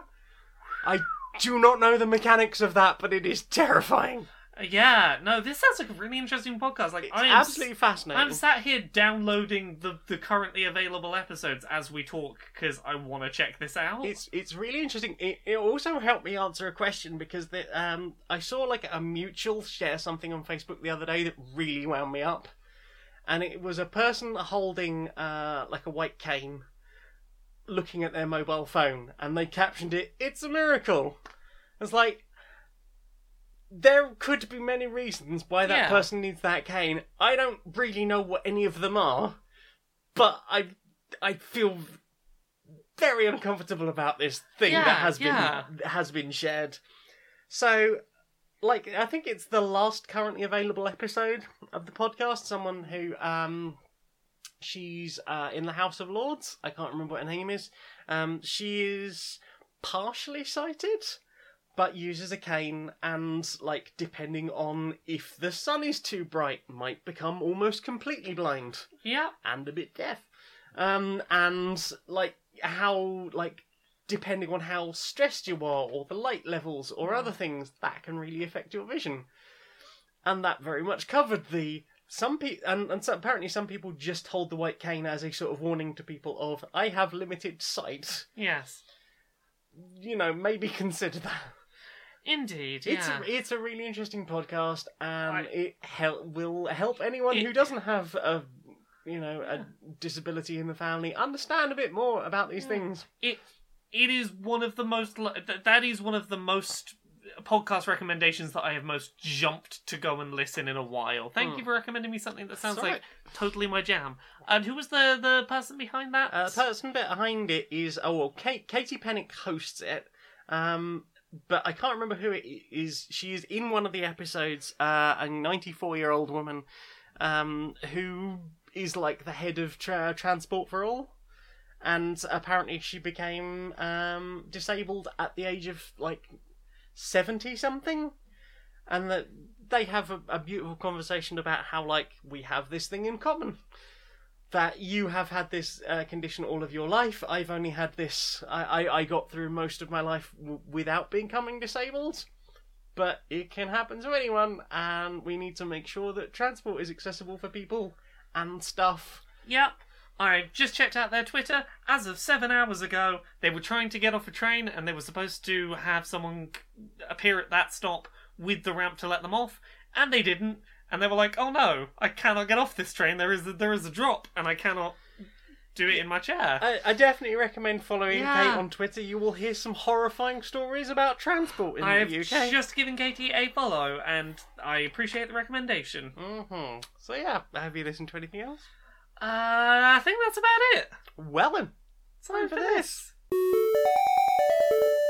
Are you ready for this year's hottest new album? Yay! A compilation of all your favourite tracks. Yay! It's time for Now That's What I Call either 2006 or 2020. Huh? Here's songs from My Chemical Romance, Green Day, Panic at the Disco, System of a Down, and Rage Against the Machine. You'll know you're feeling angry, but be unsure whether it's about Brexit or the Iraq War. Now that's what I call either 2006 or 2020. Order, order! Now, everybody, we here at the Mayonnaise Marketing Board, we seem to have got a bit of a bad reputation. We've stagnated somewhat, I think. Stagnated? People seem to think that mayo is a nasty sauce. Well, it's sort of gloopy and there's not much to do with us, is what they say, you know. Garlic, perhaps, maybe a bit of sriracha. And of course, we were far, far superior to the bloody salad cream people. Well, of course, but we're really struggling to spread into new and emerging markets, it seems. Well, indeed, I've noticed recently that hummus appears to be moving into some quite interesting directions. We've Yes, had, like, chocolate brownie hummus. Oh, those dessert ones. Dessert hummuses, yes, a chocolate brownie hummus, a cookie dough. So, what we're thinking is perhaps we could move into the dessert mayonnaise. Oh, so like a apple pie mayonnaise? Apple pie, like a creme caramel, we already have the eggs. Oh, I suppose so. Toffee sundae mayonnaise. How about like a chunky chocolate mayonnaise? I mean, chunky's not usually a word I want with my mayonnaise, but sure. Well, we could put like chocolate chips in there or something. I suppose we could. Do we have any other suggestions? How about like a raspberry pavlova? You could have like little bits of meringue in there and some fresh fruit. That's a brilliant way to use mayonnaise. Well, if anyone else thinks of any more, but I'm ready to move on the ideas we've got so far. Question time, time for questions. What's the questions? First question is leftover one from last week because I didn't see it in time. So this is from Samuel West. Thank you, Samuel. What is your favourite recipe? Oh, favourite recipe. Do you have a favourite recipe? I mean, I really like tagliatelle with that spicy bolognese sauce. But I'm probably going to have to say the ultimate chocolate cheesecake with a hobnob base. I mean, that's a real good contender. It's been since the first episode since I mentioned it, so... Yeah. I guess I can do that one again. It's a block of tofu with a bar of dark chocolate, a couple of tablespoons of icing sugar, and a little bit of vanilla extract if you want. That'll make your inside bits. And the outside bit is just smashed up hobnobs or other oat-based similar biscuit. And then like with some Vita-Lite to make it stick together. Smash the crap out of 2/3 of the packet of hobnobs. That's your base. Stick it all together with some things. Stick it in the fridge to bish bash. Literally bish bash bosh. Blitz up your tofu. If it's a bit thick, you can add a bit of like silken tofu, by the way. Yeah, stuff. Silken tofu, bit of soy milk just to thin it out a little bit. And then like 2 hours in the fridge to let it all just sit nicely together. Big fan of that. I'm a big fan of warming, real simple to make meals. I really like I really like a good stew, but I was going to go for the student pad thai. I like just packet noodles, some frozen veg, and then you make up you do soy chunks and you cook it all up in basically peanut butter and sweet chili sauce and a bit of garlic. And it turns out real nice. It's just like a few things you can chuck in a pan and suddenly be like, here is a mountain of food that will warm the soul. Doesn't really resemble an actual pad thai, but the recipe I found when I found that was, this is what we call student pad thai. Yeah, okay. That's the name we go with now. It is not a pad thai, but it is a delicious, warming, spicy, creamy thing. Spicy, creamy thing. Yeah. Kingping asks, what's the worst thing you've ever drunk? Oh, That's an actually intentional drink, not something like petrol or something. Yeah, oh goodness. You're making me delve into the recesses of terrible drinks. Lychee juice? The smell of lychee just makes me want to gag, so that probably... I was in Malta a few years ago and they have a deliberately incredibly bitter orange fizzy drink. Ooh. Like, we're not talking like, San Pellegrino or something that's got a little bit of, Yeah, like, but I'll suck a raw lemon, so... This is, I would argue, probably more bitter than that. Ooh. It's like its whole it feels like, those things marketed over here to like teenagers, like, it's so sour, you're gonna burn like your toxic taste yeah, sweets. like burn your taste buds off. Okay. It's the bitter equivalent of that, but it's like a fizzy orange drink. And as someone that's not huge on bitter, was sounds not lush. for me. Also, not me, but the worst thing I've ever been in the room when someone decided to drink was vodka mixed with milk. I mean, I've had a White Russian, so it's just missing the Kahlua, and you've got it. Here's the thing. It was weird in the process that it happened, which was someone really wanted to keep drinking. We had no mixers left, and they were like, "Oh, okay, you can't drink anymore because we don't have any mixers. There's milk in the fridge," and it was just a very strange sight to see them pour some vodka into what was left of the milk carton and drink that, and I just remember being slightly terrified by the prospect. I think in my brain I thought it was going to curdle the milk. I don't know if that's a thing. No? Okay. No, I mean, I used to make dirty white motherfuckers, and that's like mostly milk and spirits. I suppose. Here's the thing, other spirits don't weird me out. Vodka, for some reason, my brain goes, oh no, don't mix that with milk. Just because vodka's not very nice. Well, cheap vodka's not very nice. Well, yeah, there's that. I love the way people describe it as like an odourless, tasteless substance. Like, fuck no! Fuck no! No. Yeah, like whiskey. I don't really like whiskey at all. That's pretty fucking nasty. That's a nasty thing that I've drunk. Lucy asks, what is the best worst thing? The movie stuff? No More Heroes?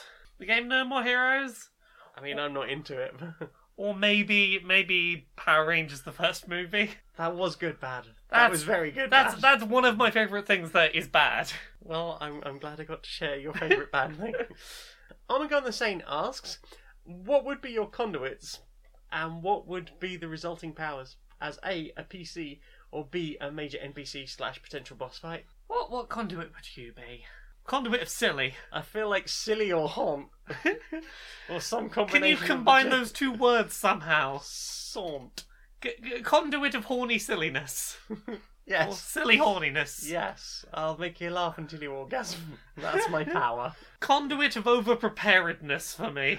Yay! Woo! And what would your power be? I would have the ability to know absolutely everything that was going on in my schedule off the top of my head without having to double and triple and quadruple check it. I feel like it also comes with a level of like precognition.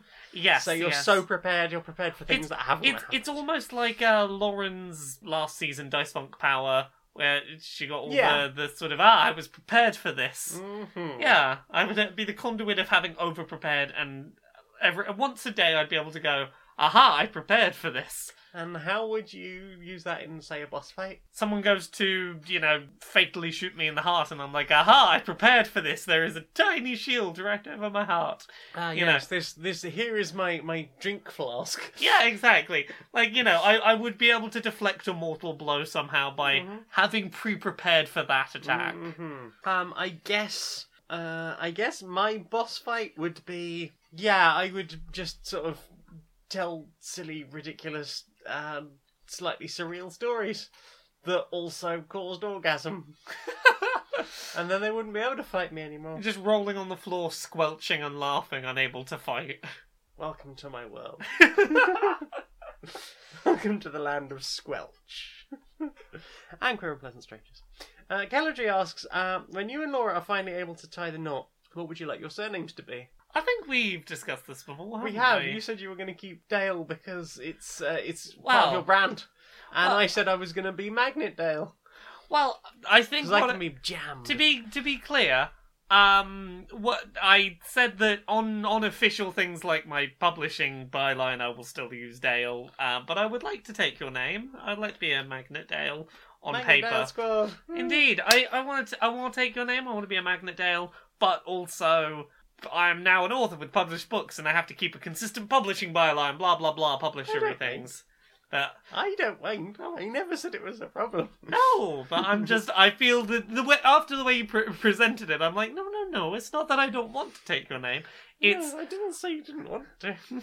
I'm not I'm ta- jabbing. no, I'm taking your name, but I will be one of those writers, like a lot of writers, where Yeah. my legal name and my publishing name are not the same name anymore. Absolutely. But I want to be a Magnet Dale. I want to be a magnet. See, Dale. you should be the other way around, because you're a Dale Magnet, because I- I am stuck to you. I can't because I already know a Jane Dale. I know. I'm making a joke about how I am attracted to you, because you're a Dale Magnet. Mwah. Love you. Oh, you. Although Basin is suggesting magnet buzz. I mean, isn't that what makes the vibrator work? The magnet bus. Yeah, I think that's how motors work. Something like that. Becky Toohill. Hi, Becky. Hi, Becky, love you. Which supposed improvements, no matter how big or small, have annoyed the ever-living fuck out of you? iPhone headphone jack removal, and my old job moving from Excel to needlessly complex record-keeping system for a tiny company are mine. Ooh, do you have an answer ready for this? I don't read the questions beforehand. I don't know if you do or not. I don't have time. I was cooking dinner. Supposed improvements, like every time they've updated Facebook, Oh God, yeah. I've been at that's annoyed me. But not enough to not use the fucking thing, which is a shame.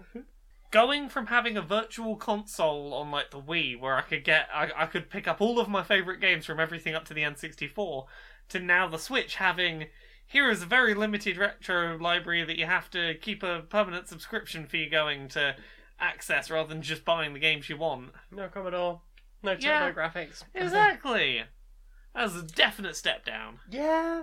Future Fishy asks, what's your favourite season and what do you like about it? Autumn is mine.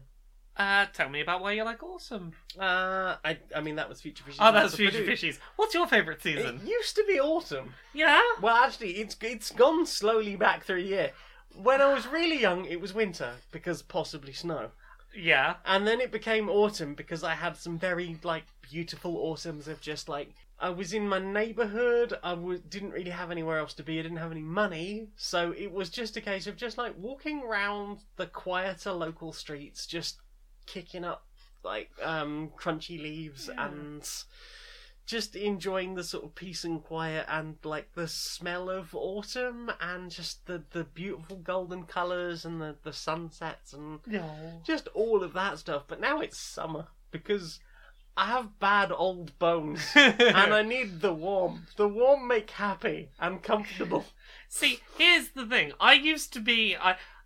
Winter is only ever my favourite if it's snow, otherwise I don't like it. So I don't put it first because it's conditional. Autumn was once my favourite because, that was sort of when my birthday was, and, tail end of summer, it was nice, all the pretty colours in the environment. Now I would say that period in between, late spring into early summer, where it's bright, it's sunny, it's consistently that kind of weather, but it's not yet, oh my god, I have to sit with fans on, with all my clothes off, and I can still, I need, ice on me at all times, it's too hot. And I can still feel something trickling between my butt cheeks. Yeah, I like, it's just starting to get warm, end of spring, peak of summer, start of summer. Yeah. That's lovely. Mm-hmm. Where I can start going out in t-shirts and not thinking about it. Mm-hmm. Do we have any other questions? Hammock Snom. Pesto. Is it possible with tofu? To make it with tofu, that is. You would know. I don't know about pesto. I don't know. I thought it was mostly basil. I mean, it is mostly basil, I think. Yeah, I don't really see where you would get tofu in there. I've had vegan pesto. I don't think it contains soy at all. I don't know how to answer this question other than that. So probably not. There are vegan pestos, but I don't think tofu is involved. I'm gonna search tofu pesto live on air. Let's see what we find out. Pesto. Ooh. I'm getting lots of recipes for baked tofu and pesto. with pesto. Yeah. Not for a creamy tofu pesto. There you go. Yeah, you can make a tofu out of pesto out of tofu. It seems. There we go. Just head over to planteatersmanifesto.com. Wow, that escalated quickly. That did indeed. That involves tofu and basil and nooch and some lemon juice and salt and pepper. Nooch. So yes, it is possible. There we Thank go. you, Google, and that manifesto. Yes. Oh. Callum Sana. Hi, Callum. Hi. In general, when hugging, do you prefer both arms over / under the other's arms, or one arm over, one arm under? I think we do one arm over, one arm under, don't we? Generally we do, because we're the same height. Yes. Now, I very much say that this depends on height. Yes. Because when you're standing on the step above me, I will always go under your arms and just hug into you. Oh, yes. And if I'm feeling, a little bit on the small side, I'll go both arms under. But, usually we do one arm over, one arm under, don't we? Yeah, because we're the right height. We're close enough to equal height. We are. I mean, you're only, an inch shorter than me? Yeah, it's pretty close. Of the two of us, I'm probably the more likely to go under on both arms, but we tend to one and one. Yeah, we tend to one and one. But when I hug Becky, it tends to be either I will scooch down and it'll be one over, one under, or she will end up with a face full of my boobs. This is it. I'll tend to do an overhug. If we're on an escalator and I'm on the upper step, I'll be like, "It's Joe, girlfriend." I am small girlfriend. And then if you're on the higher step, it'll be like, "I'm small girlfriend now. I will hug down here." There, small girlfriend. Yeah, we do this thing where whenever we're at unequal heights on steps, we play Hello, tall girlfriend, small girlfriend. And it makes me smile every time. Bonus question, what are your feelings about hugs in general? They're great. They're good for the soul. It's really good when you can have one of those, like, 20-plus second, like... Get all that oxytocin. You get your breathing in sync with each other. You sort of feel like, maybe we just never let go. Ooh. And then, you do and you're like, it's okay. I feel okay to leave. Those are the good hugs. Yeah. Ravers give good hugs, right? Oh, raves give the best hugs. A rave hug is great. Right. Oh. Yeah, big fan of hugs. And generally I'm okay giving most people hugs. I mean, I didn't used to be. Neither did I. Depends how comfortable I feel. If I'm overwhelmed, like, I don't want to be touched at all a lot. Totally agree. I get oversensitive to sensory stuff when I'm overwhelmed, but, like, I am a big... I was never this person. I think rave hugs sort of sold me on this. I have become a real big fan of, like, good long platonic friend hugs. Yeah. Give your friends a real good long hug. Yeah.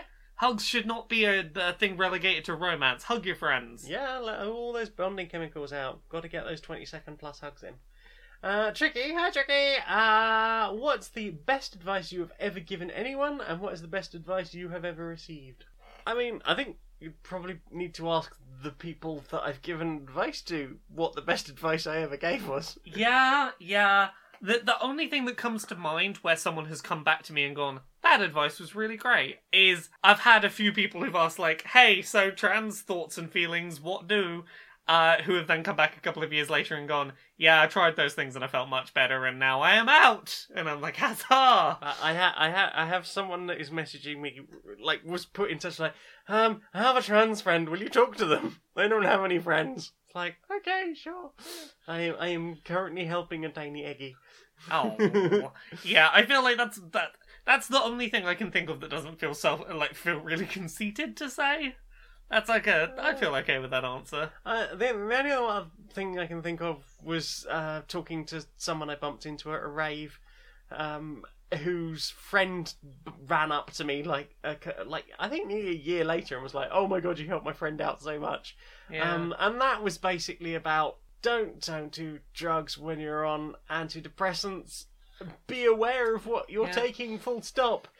Research how the things that you are on that are prescribed might counteract and work differently with things you might be taking recreationally. Mm-hmm. Yeah, be very careful, know what you're taking, look after yourself, it is your body, and, just, if people aren't making you very happy, maybe they're not the people you should be hanging out with, regardless of how alone you don't want to be. Yeah, been there. In terms of advice, like, given to us, the piece of advice I always remember that I got from a writing teacher when I was starting out writing was always go for the opportunities when trying to work in creative fields that you think that you think people will say no to. Go for the things that are ambitious. Go for the things that you go, oh, I couldn't do that. That's just a bit of, they'd never say yes. Those are the things you should be aiming for, because those are the things that create steps upward, and that has really helped me career-wise to like the Butts book with all the people, the collaborators it's got in that would never have happened if I hadn't gone like, fuck it, let's ask everyone who I don't think will say yes. And then, a bunch of them said yes, because what's the worst that's going to happen? They ignore me or they say no. Yeah. In which case, nothing lost. Some advice that I have received, I can't remember who gave it to me originally, but I saw it pop up on Twitter recently and I reshared it, was basically... Oh, I thought of another one. Is basically, don't be afraid to half-ass things. Yeah. Like, because if you get so hooked up on it has to be perfect, it has to be everything I dreamed it would be at the very beginning in my perfect idealistic version, if you focus too much on that, you might never get a thing finished. So do a thing, get a thing finished. If you can polish a thing up thereafter, do it. But get your first draft done at the very least. Yes. Don't spend so long trying to make a thing perfect that you never finish it. Yeah. Make the thing. And I feel like FestiQuest has been like that. Like, there have been things recently where people have gone, there's this bug, and I'm like, I can't fix that because I didn't write the engine. Yeah. And I do not have time to go through and rewrite all of the conversation in this game to make it work. There were definitely times I came across that when doing book writing, where I had to just go, this is fine, I'll come back to it later. For now, this, like, I need to just not nitpick it, and I need to keep going. Definitely, that's good advice. Yeah. The other one is actually from Kevin Smith. Okay. Which is just encourage creators. Like, if you know someone who is a creator, just encourage them, because you never know when you might not get your next best, like, favourite movie, or an awesome podcast you like, or a piece of art. If you just encourage people who are like, I want to try creating a thing, I don't know if I should do it. Do it! Do it, you'll be amazing, and I will cheerlead you, and I will share your things, and I want to see you make the things. This is it. As I fully agree with that sentiment, and as a person who, my first attempt to do writing was someone at a site that was not going to pay me, telling me, you're shit, you have no future in this, give up, why even fucking bother? You know, I think about that a lot, and I'm like, I could very easily have been that person that went, oh, okay, and just never tried again, and God knows what things might never exist if you tell someone that's starting out, you know. Yeah. Yeah, if you don't encourage them. Yeah, I mean, I don't think I got quite enough of that from my parents, of like, oh, don't do that, you won't get, there's no money in that. Yeah. Money isn't fucking everything. Yeah. Just encourage people. Yeah. Because you can get some really awesome stuff. It might not be perfect stuff straight away, but if you keep encouraging them, you can get some really cool shit. Like, I know amazing musicians and artists and all sorts of other things, and maybe they weren't super good when they first started doing it, but I'm like, yeah, you did a thing, that's awesome. And maybe they will look back and go, hey, maybe it wasn't completely awesome at the time. It's like, yeah, but look where you are now. Look at the awesome thing you are doing now. That's not to say that I'm insincere with people. Like, I'm not adverse to giving people constructive criticism, but at the same time, like, do that thing. Yeah, get excited for the fact that people are trying creative things. Yeah, and that absolutely. people want to make things. Get energy behind that. Mm-hmm. Get hyper. Bethany Turner. Hi, Bethany. Hi. If you could be any fantasy creature, what would it be, Cicalia? Fantasy creature. Yep. A jackalope, maybe? Oh, cute. A jackalope seems fun. Hoppity antlers. Hoppity hoppity poke with a head stick. Hoppity gouged to death. No! Just gentle poke with stick. Gentle poke with stick. What is Gored by a jackalope. What is this thing? I will give it a poke with the head sticks. With the head sticks. Yeah. Aww. I love you. I love you too. Head sticks. Yes, Cicalia. Human on the top half, cephalopod arms at the bottom. I mean, I would be my own tentacle monster. Oh. Yeah, I'd probably never get out of bed again, and I would make quite a lot of porn, so... But I think there would be a market for that. Blood. I love that name. What's your preferred way of staying hydrated? Ooh... Squash, I guess. Yeah, just I need to lightly flavour some water. Yeah, like, I know I shouldn't. I should drink more just water than I do. I know, but it's, you know, sugar-free squash is probably not doing too much harm to... It's not the worst thing. Not the worst thing to splash in your water. Yeah, I know the sweetness in it, probably not the best thing, but... Yeah. I try to balance out, like, have as much water as I do squash and sort of alternate back and forth in the day, but yeah, I am a squash fiend. Give me that flavour in my water. Water's boring without a flavour. You heard it here first, folks. Larry Yelling NB asks, are two meat lovers pizzas stacked on top of each other a sandwich? No, they're a hot dog. I would say if you cut like a square section about the size and dimensions of 2 pieces of bread out of that and served it to me and said, here is a meat and tomato sandwich, I would say, yeah, that's a sandwich. I mean, I think maybe if you put the top pizza face down. Well, that's what I mean. More yeah, pizza-y. I'm not suggesting like double decker. I'm suggesting you invert it so it's bread on both sides. You know, get it into a square shape. I feel like that is basically fulfills all that needs to be a sandwich. I think it has to be open at the edges because otherwise it's a calzone. Ah, yeah. I feel like it's... I think you mean Italian pasty. Yeah, like I think there's a fine line between, you know, a pizza sandwich and an Italian pasty, but I think you could serve me conceivably something out of that I would say, yes, that's a pizza sandwich. Hail Fanna Ethan asks, if you could lead an army of anything you wish, what would it be? An army of ducks. Army of ducks. Well, that's mainly it, because I just love the thought of them in single file walking behind me like... And would they get smaller into Yes! ducklings at the very end? Yes! It's like Russian You would be nesting Mama dolls. Duck. Yeah, I would be the mummy duck, and they just all waddle behind me. That's so fucking adorable. I just really love the image of this little family of ducks all just going... Aww. What was your answer? I mean, I was gonna say angry working class people against the rich. But I mean, that sounds way more adorable. Yours sounds way more effective. I don't know. A better use of I can have any army I wish. Yeah, disaffected working class people who've realised they have nothing to lose but their chains. I mean, just a thought.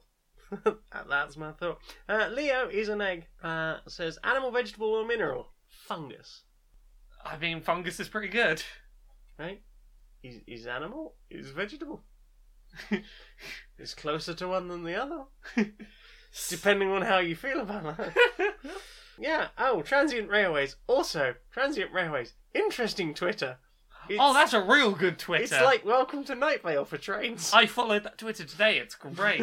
Transient Railways asks, do you have any solutions to a train filled to the brim with spiders? It's pretty urgent, thanks. A train filled to the brim with spiders? Yeah. Can we get Arachnovolt to help? My suggestion was going to be get another train to catch up to it and connect to the back of it. Right. That is full of what eats spiders. Birds? Birds? This is the little old woman who swallowed the fly situation. I see, right. Yeah. Yeah. We attached a train cart of birds to catch the spiders. That wriggled and jiggled and tickled inside carriage 14B.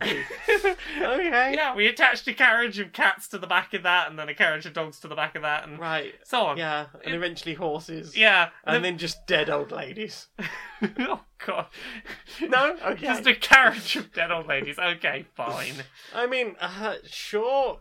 Well, how about this? We get like a carriage of glassware at one side and a carriage of beer coasters to come in from the other side. And then we just scoop all the spiders and carefully usher them off the carriage.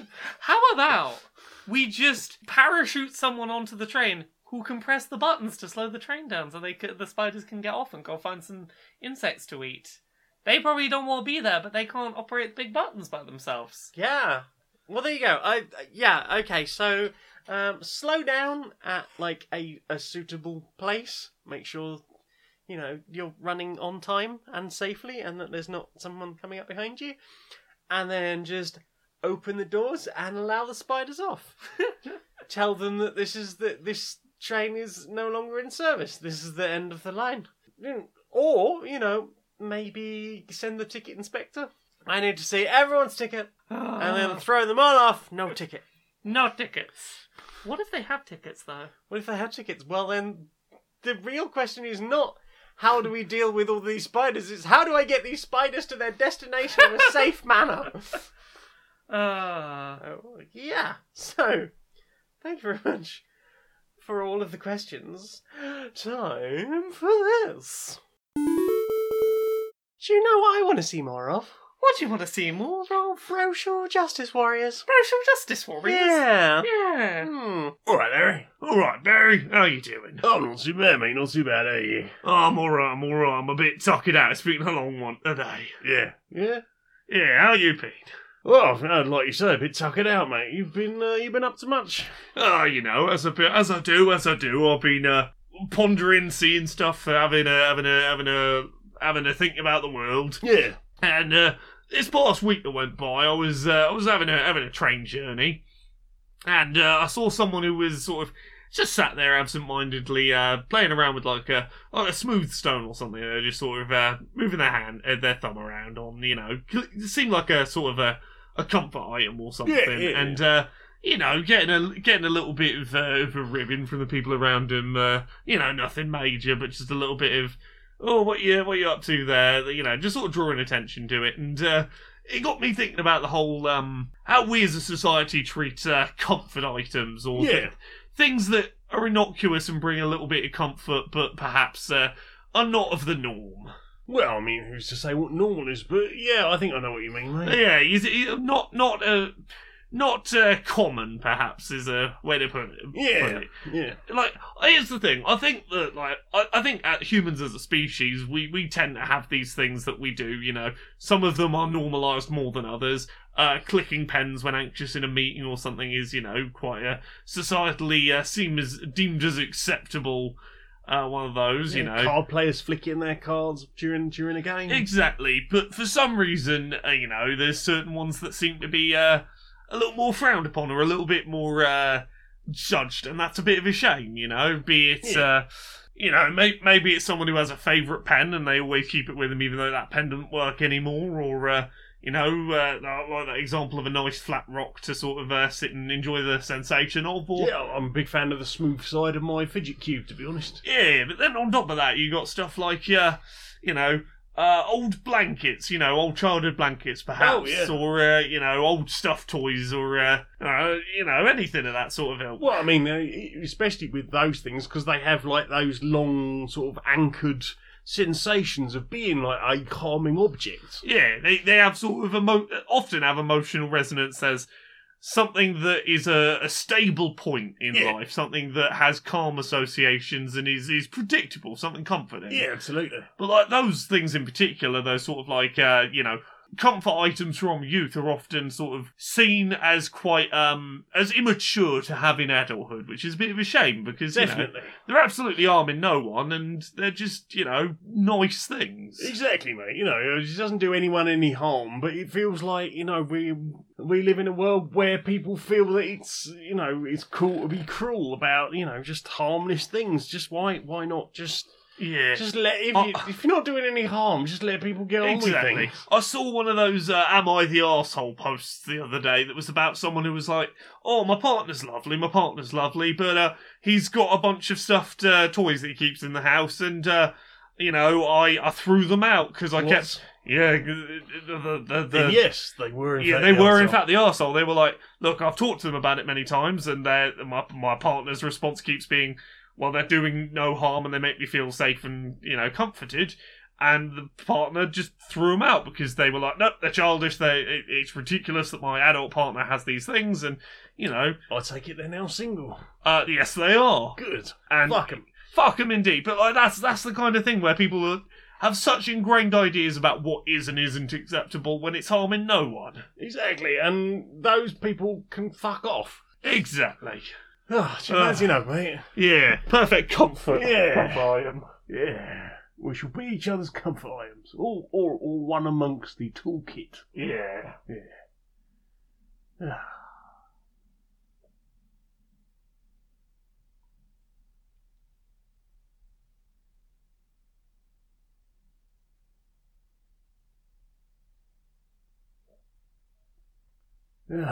Good on, mate. Good on. Yeah. Right, shall we pop a kettle on? Yeah, I've got a cup of tea. Nice. Laura? Yeah? Where can we find you on the internet, darling? Laura K. Buzz in pretty much all of the places. Twitter, Twitch, YouTube, and Patreon. That's the one that pays the bills. You can find all of my stuff on laurakbuzz.com, which is where I post links to everything I do, be it live streams, VODs, YouTube videos, written articles. Wherever possible, I try and do my articles as both a video and a written article, so that they're there depending on which version you personally prefer. I've got some books, Uncomfortable Labels, which is about being gay and trans and on the autism spectrum. That is out now where books are sold, or as an audiobook on laurakbuzzstore.com. There is Things I Learned from Mario's Butt, which I should imminently have the page layout designs for, and I'm very excited about that. That is coming out in October 2020, or a bit earlier if you back it on Unbound. I've got podcasts. There is Pixel Squirt, where I talk about video game pornography. There is Podquisition, where we tell you whether your favourite video games are great and or perfect. There is Dice Funk, which is a Dungeons & Dragons real play podcast. I'm on seasons 3, 4, 5, 6, and soon season 7. And if you're listening to this the week it comes out, I will be in the Netherlands doing a bunch of reporting on a game jam and on the local game development scene. So look out on laurakbuzz.com for a bunch of coverage of interesting games about diversity and sustainability being developed in the Netherlands. What about you? Where are you on the internet? I'm Maniac Janiac on Twitter and YouTube, but most other places I'm Stoned Monkey Radio. So you can find me on Patreon as Stoned Monkey Radio, and thank you very much to all the people who support me there. Why not chuck me $1 a month if you fancy? If you don't have to. You should do it and check out FestiQuest. Yeah, you can get FestiQuest if you back me soon, and you can have that immediately. Imagine how good that would be. And, if not, you could always just like and share and subscribe and things and leave nice comments on all of the podcast apps. Spread the word, friends. I'm also on stonedmonkeyradio.blog where I write video gamey things. Hopefully I will play another game soon and I will have a chance to talk about that game. What else? I'm on twitch.tv/Janiac, Janeiac. You can see me streaming on Tuesdays and Thursdays. I'll be streaming shortly after we finish recording this episode. And also I am on redbubble.com/people/stonedmonkeyradio. You can get a butt plug soup phone case, or a bath mat, or a shower curtain, or any of the other ridiculous things, or a Spookake t-shirt. Whatever you fancy. I need a new phone case and I'm really tempted to get a butt plug soup one. Do it. Imagine the shading. I'm real tempted. Yay, sales. Well then, Laura. Yeah? Sing us out, darling. Until next time, be a stranger.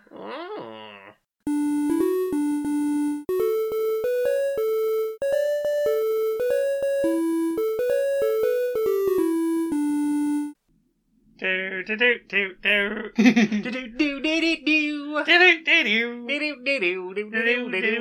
do do. Hey, turned out nice, we do do do do.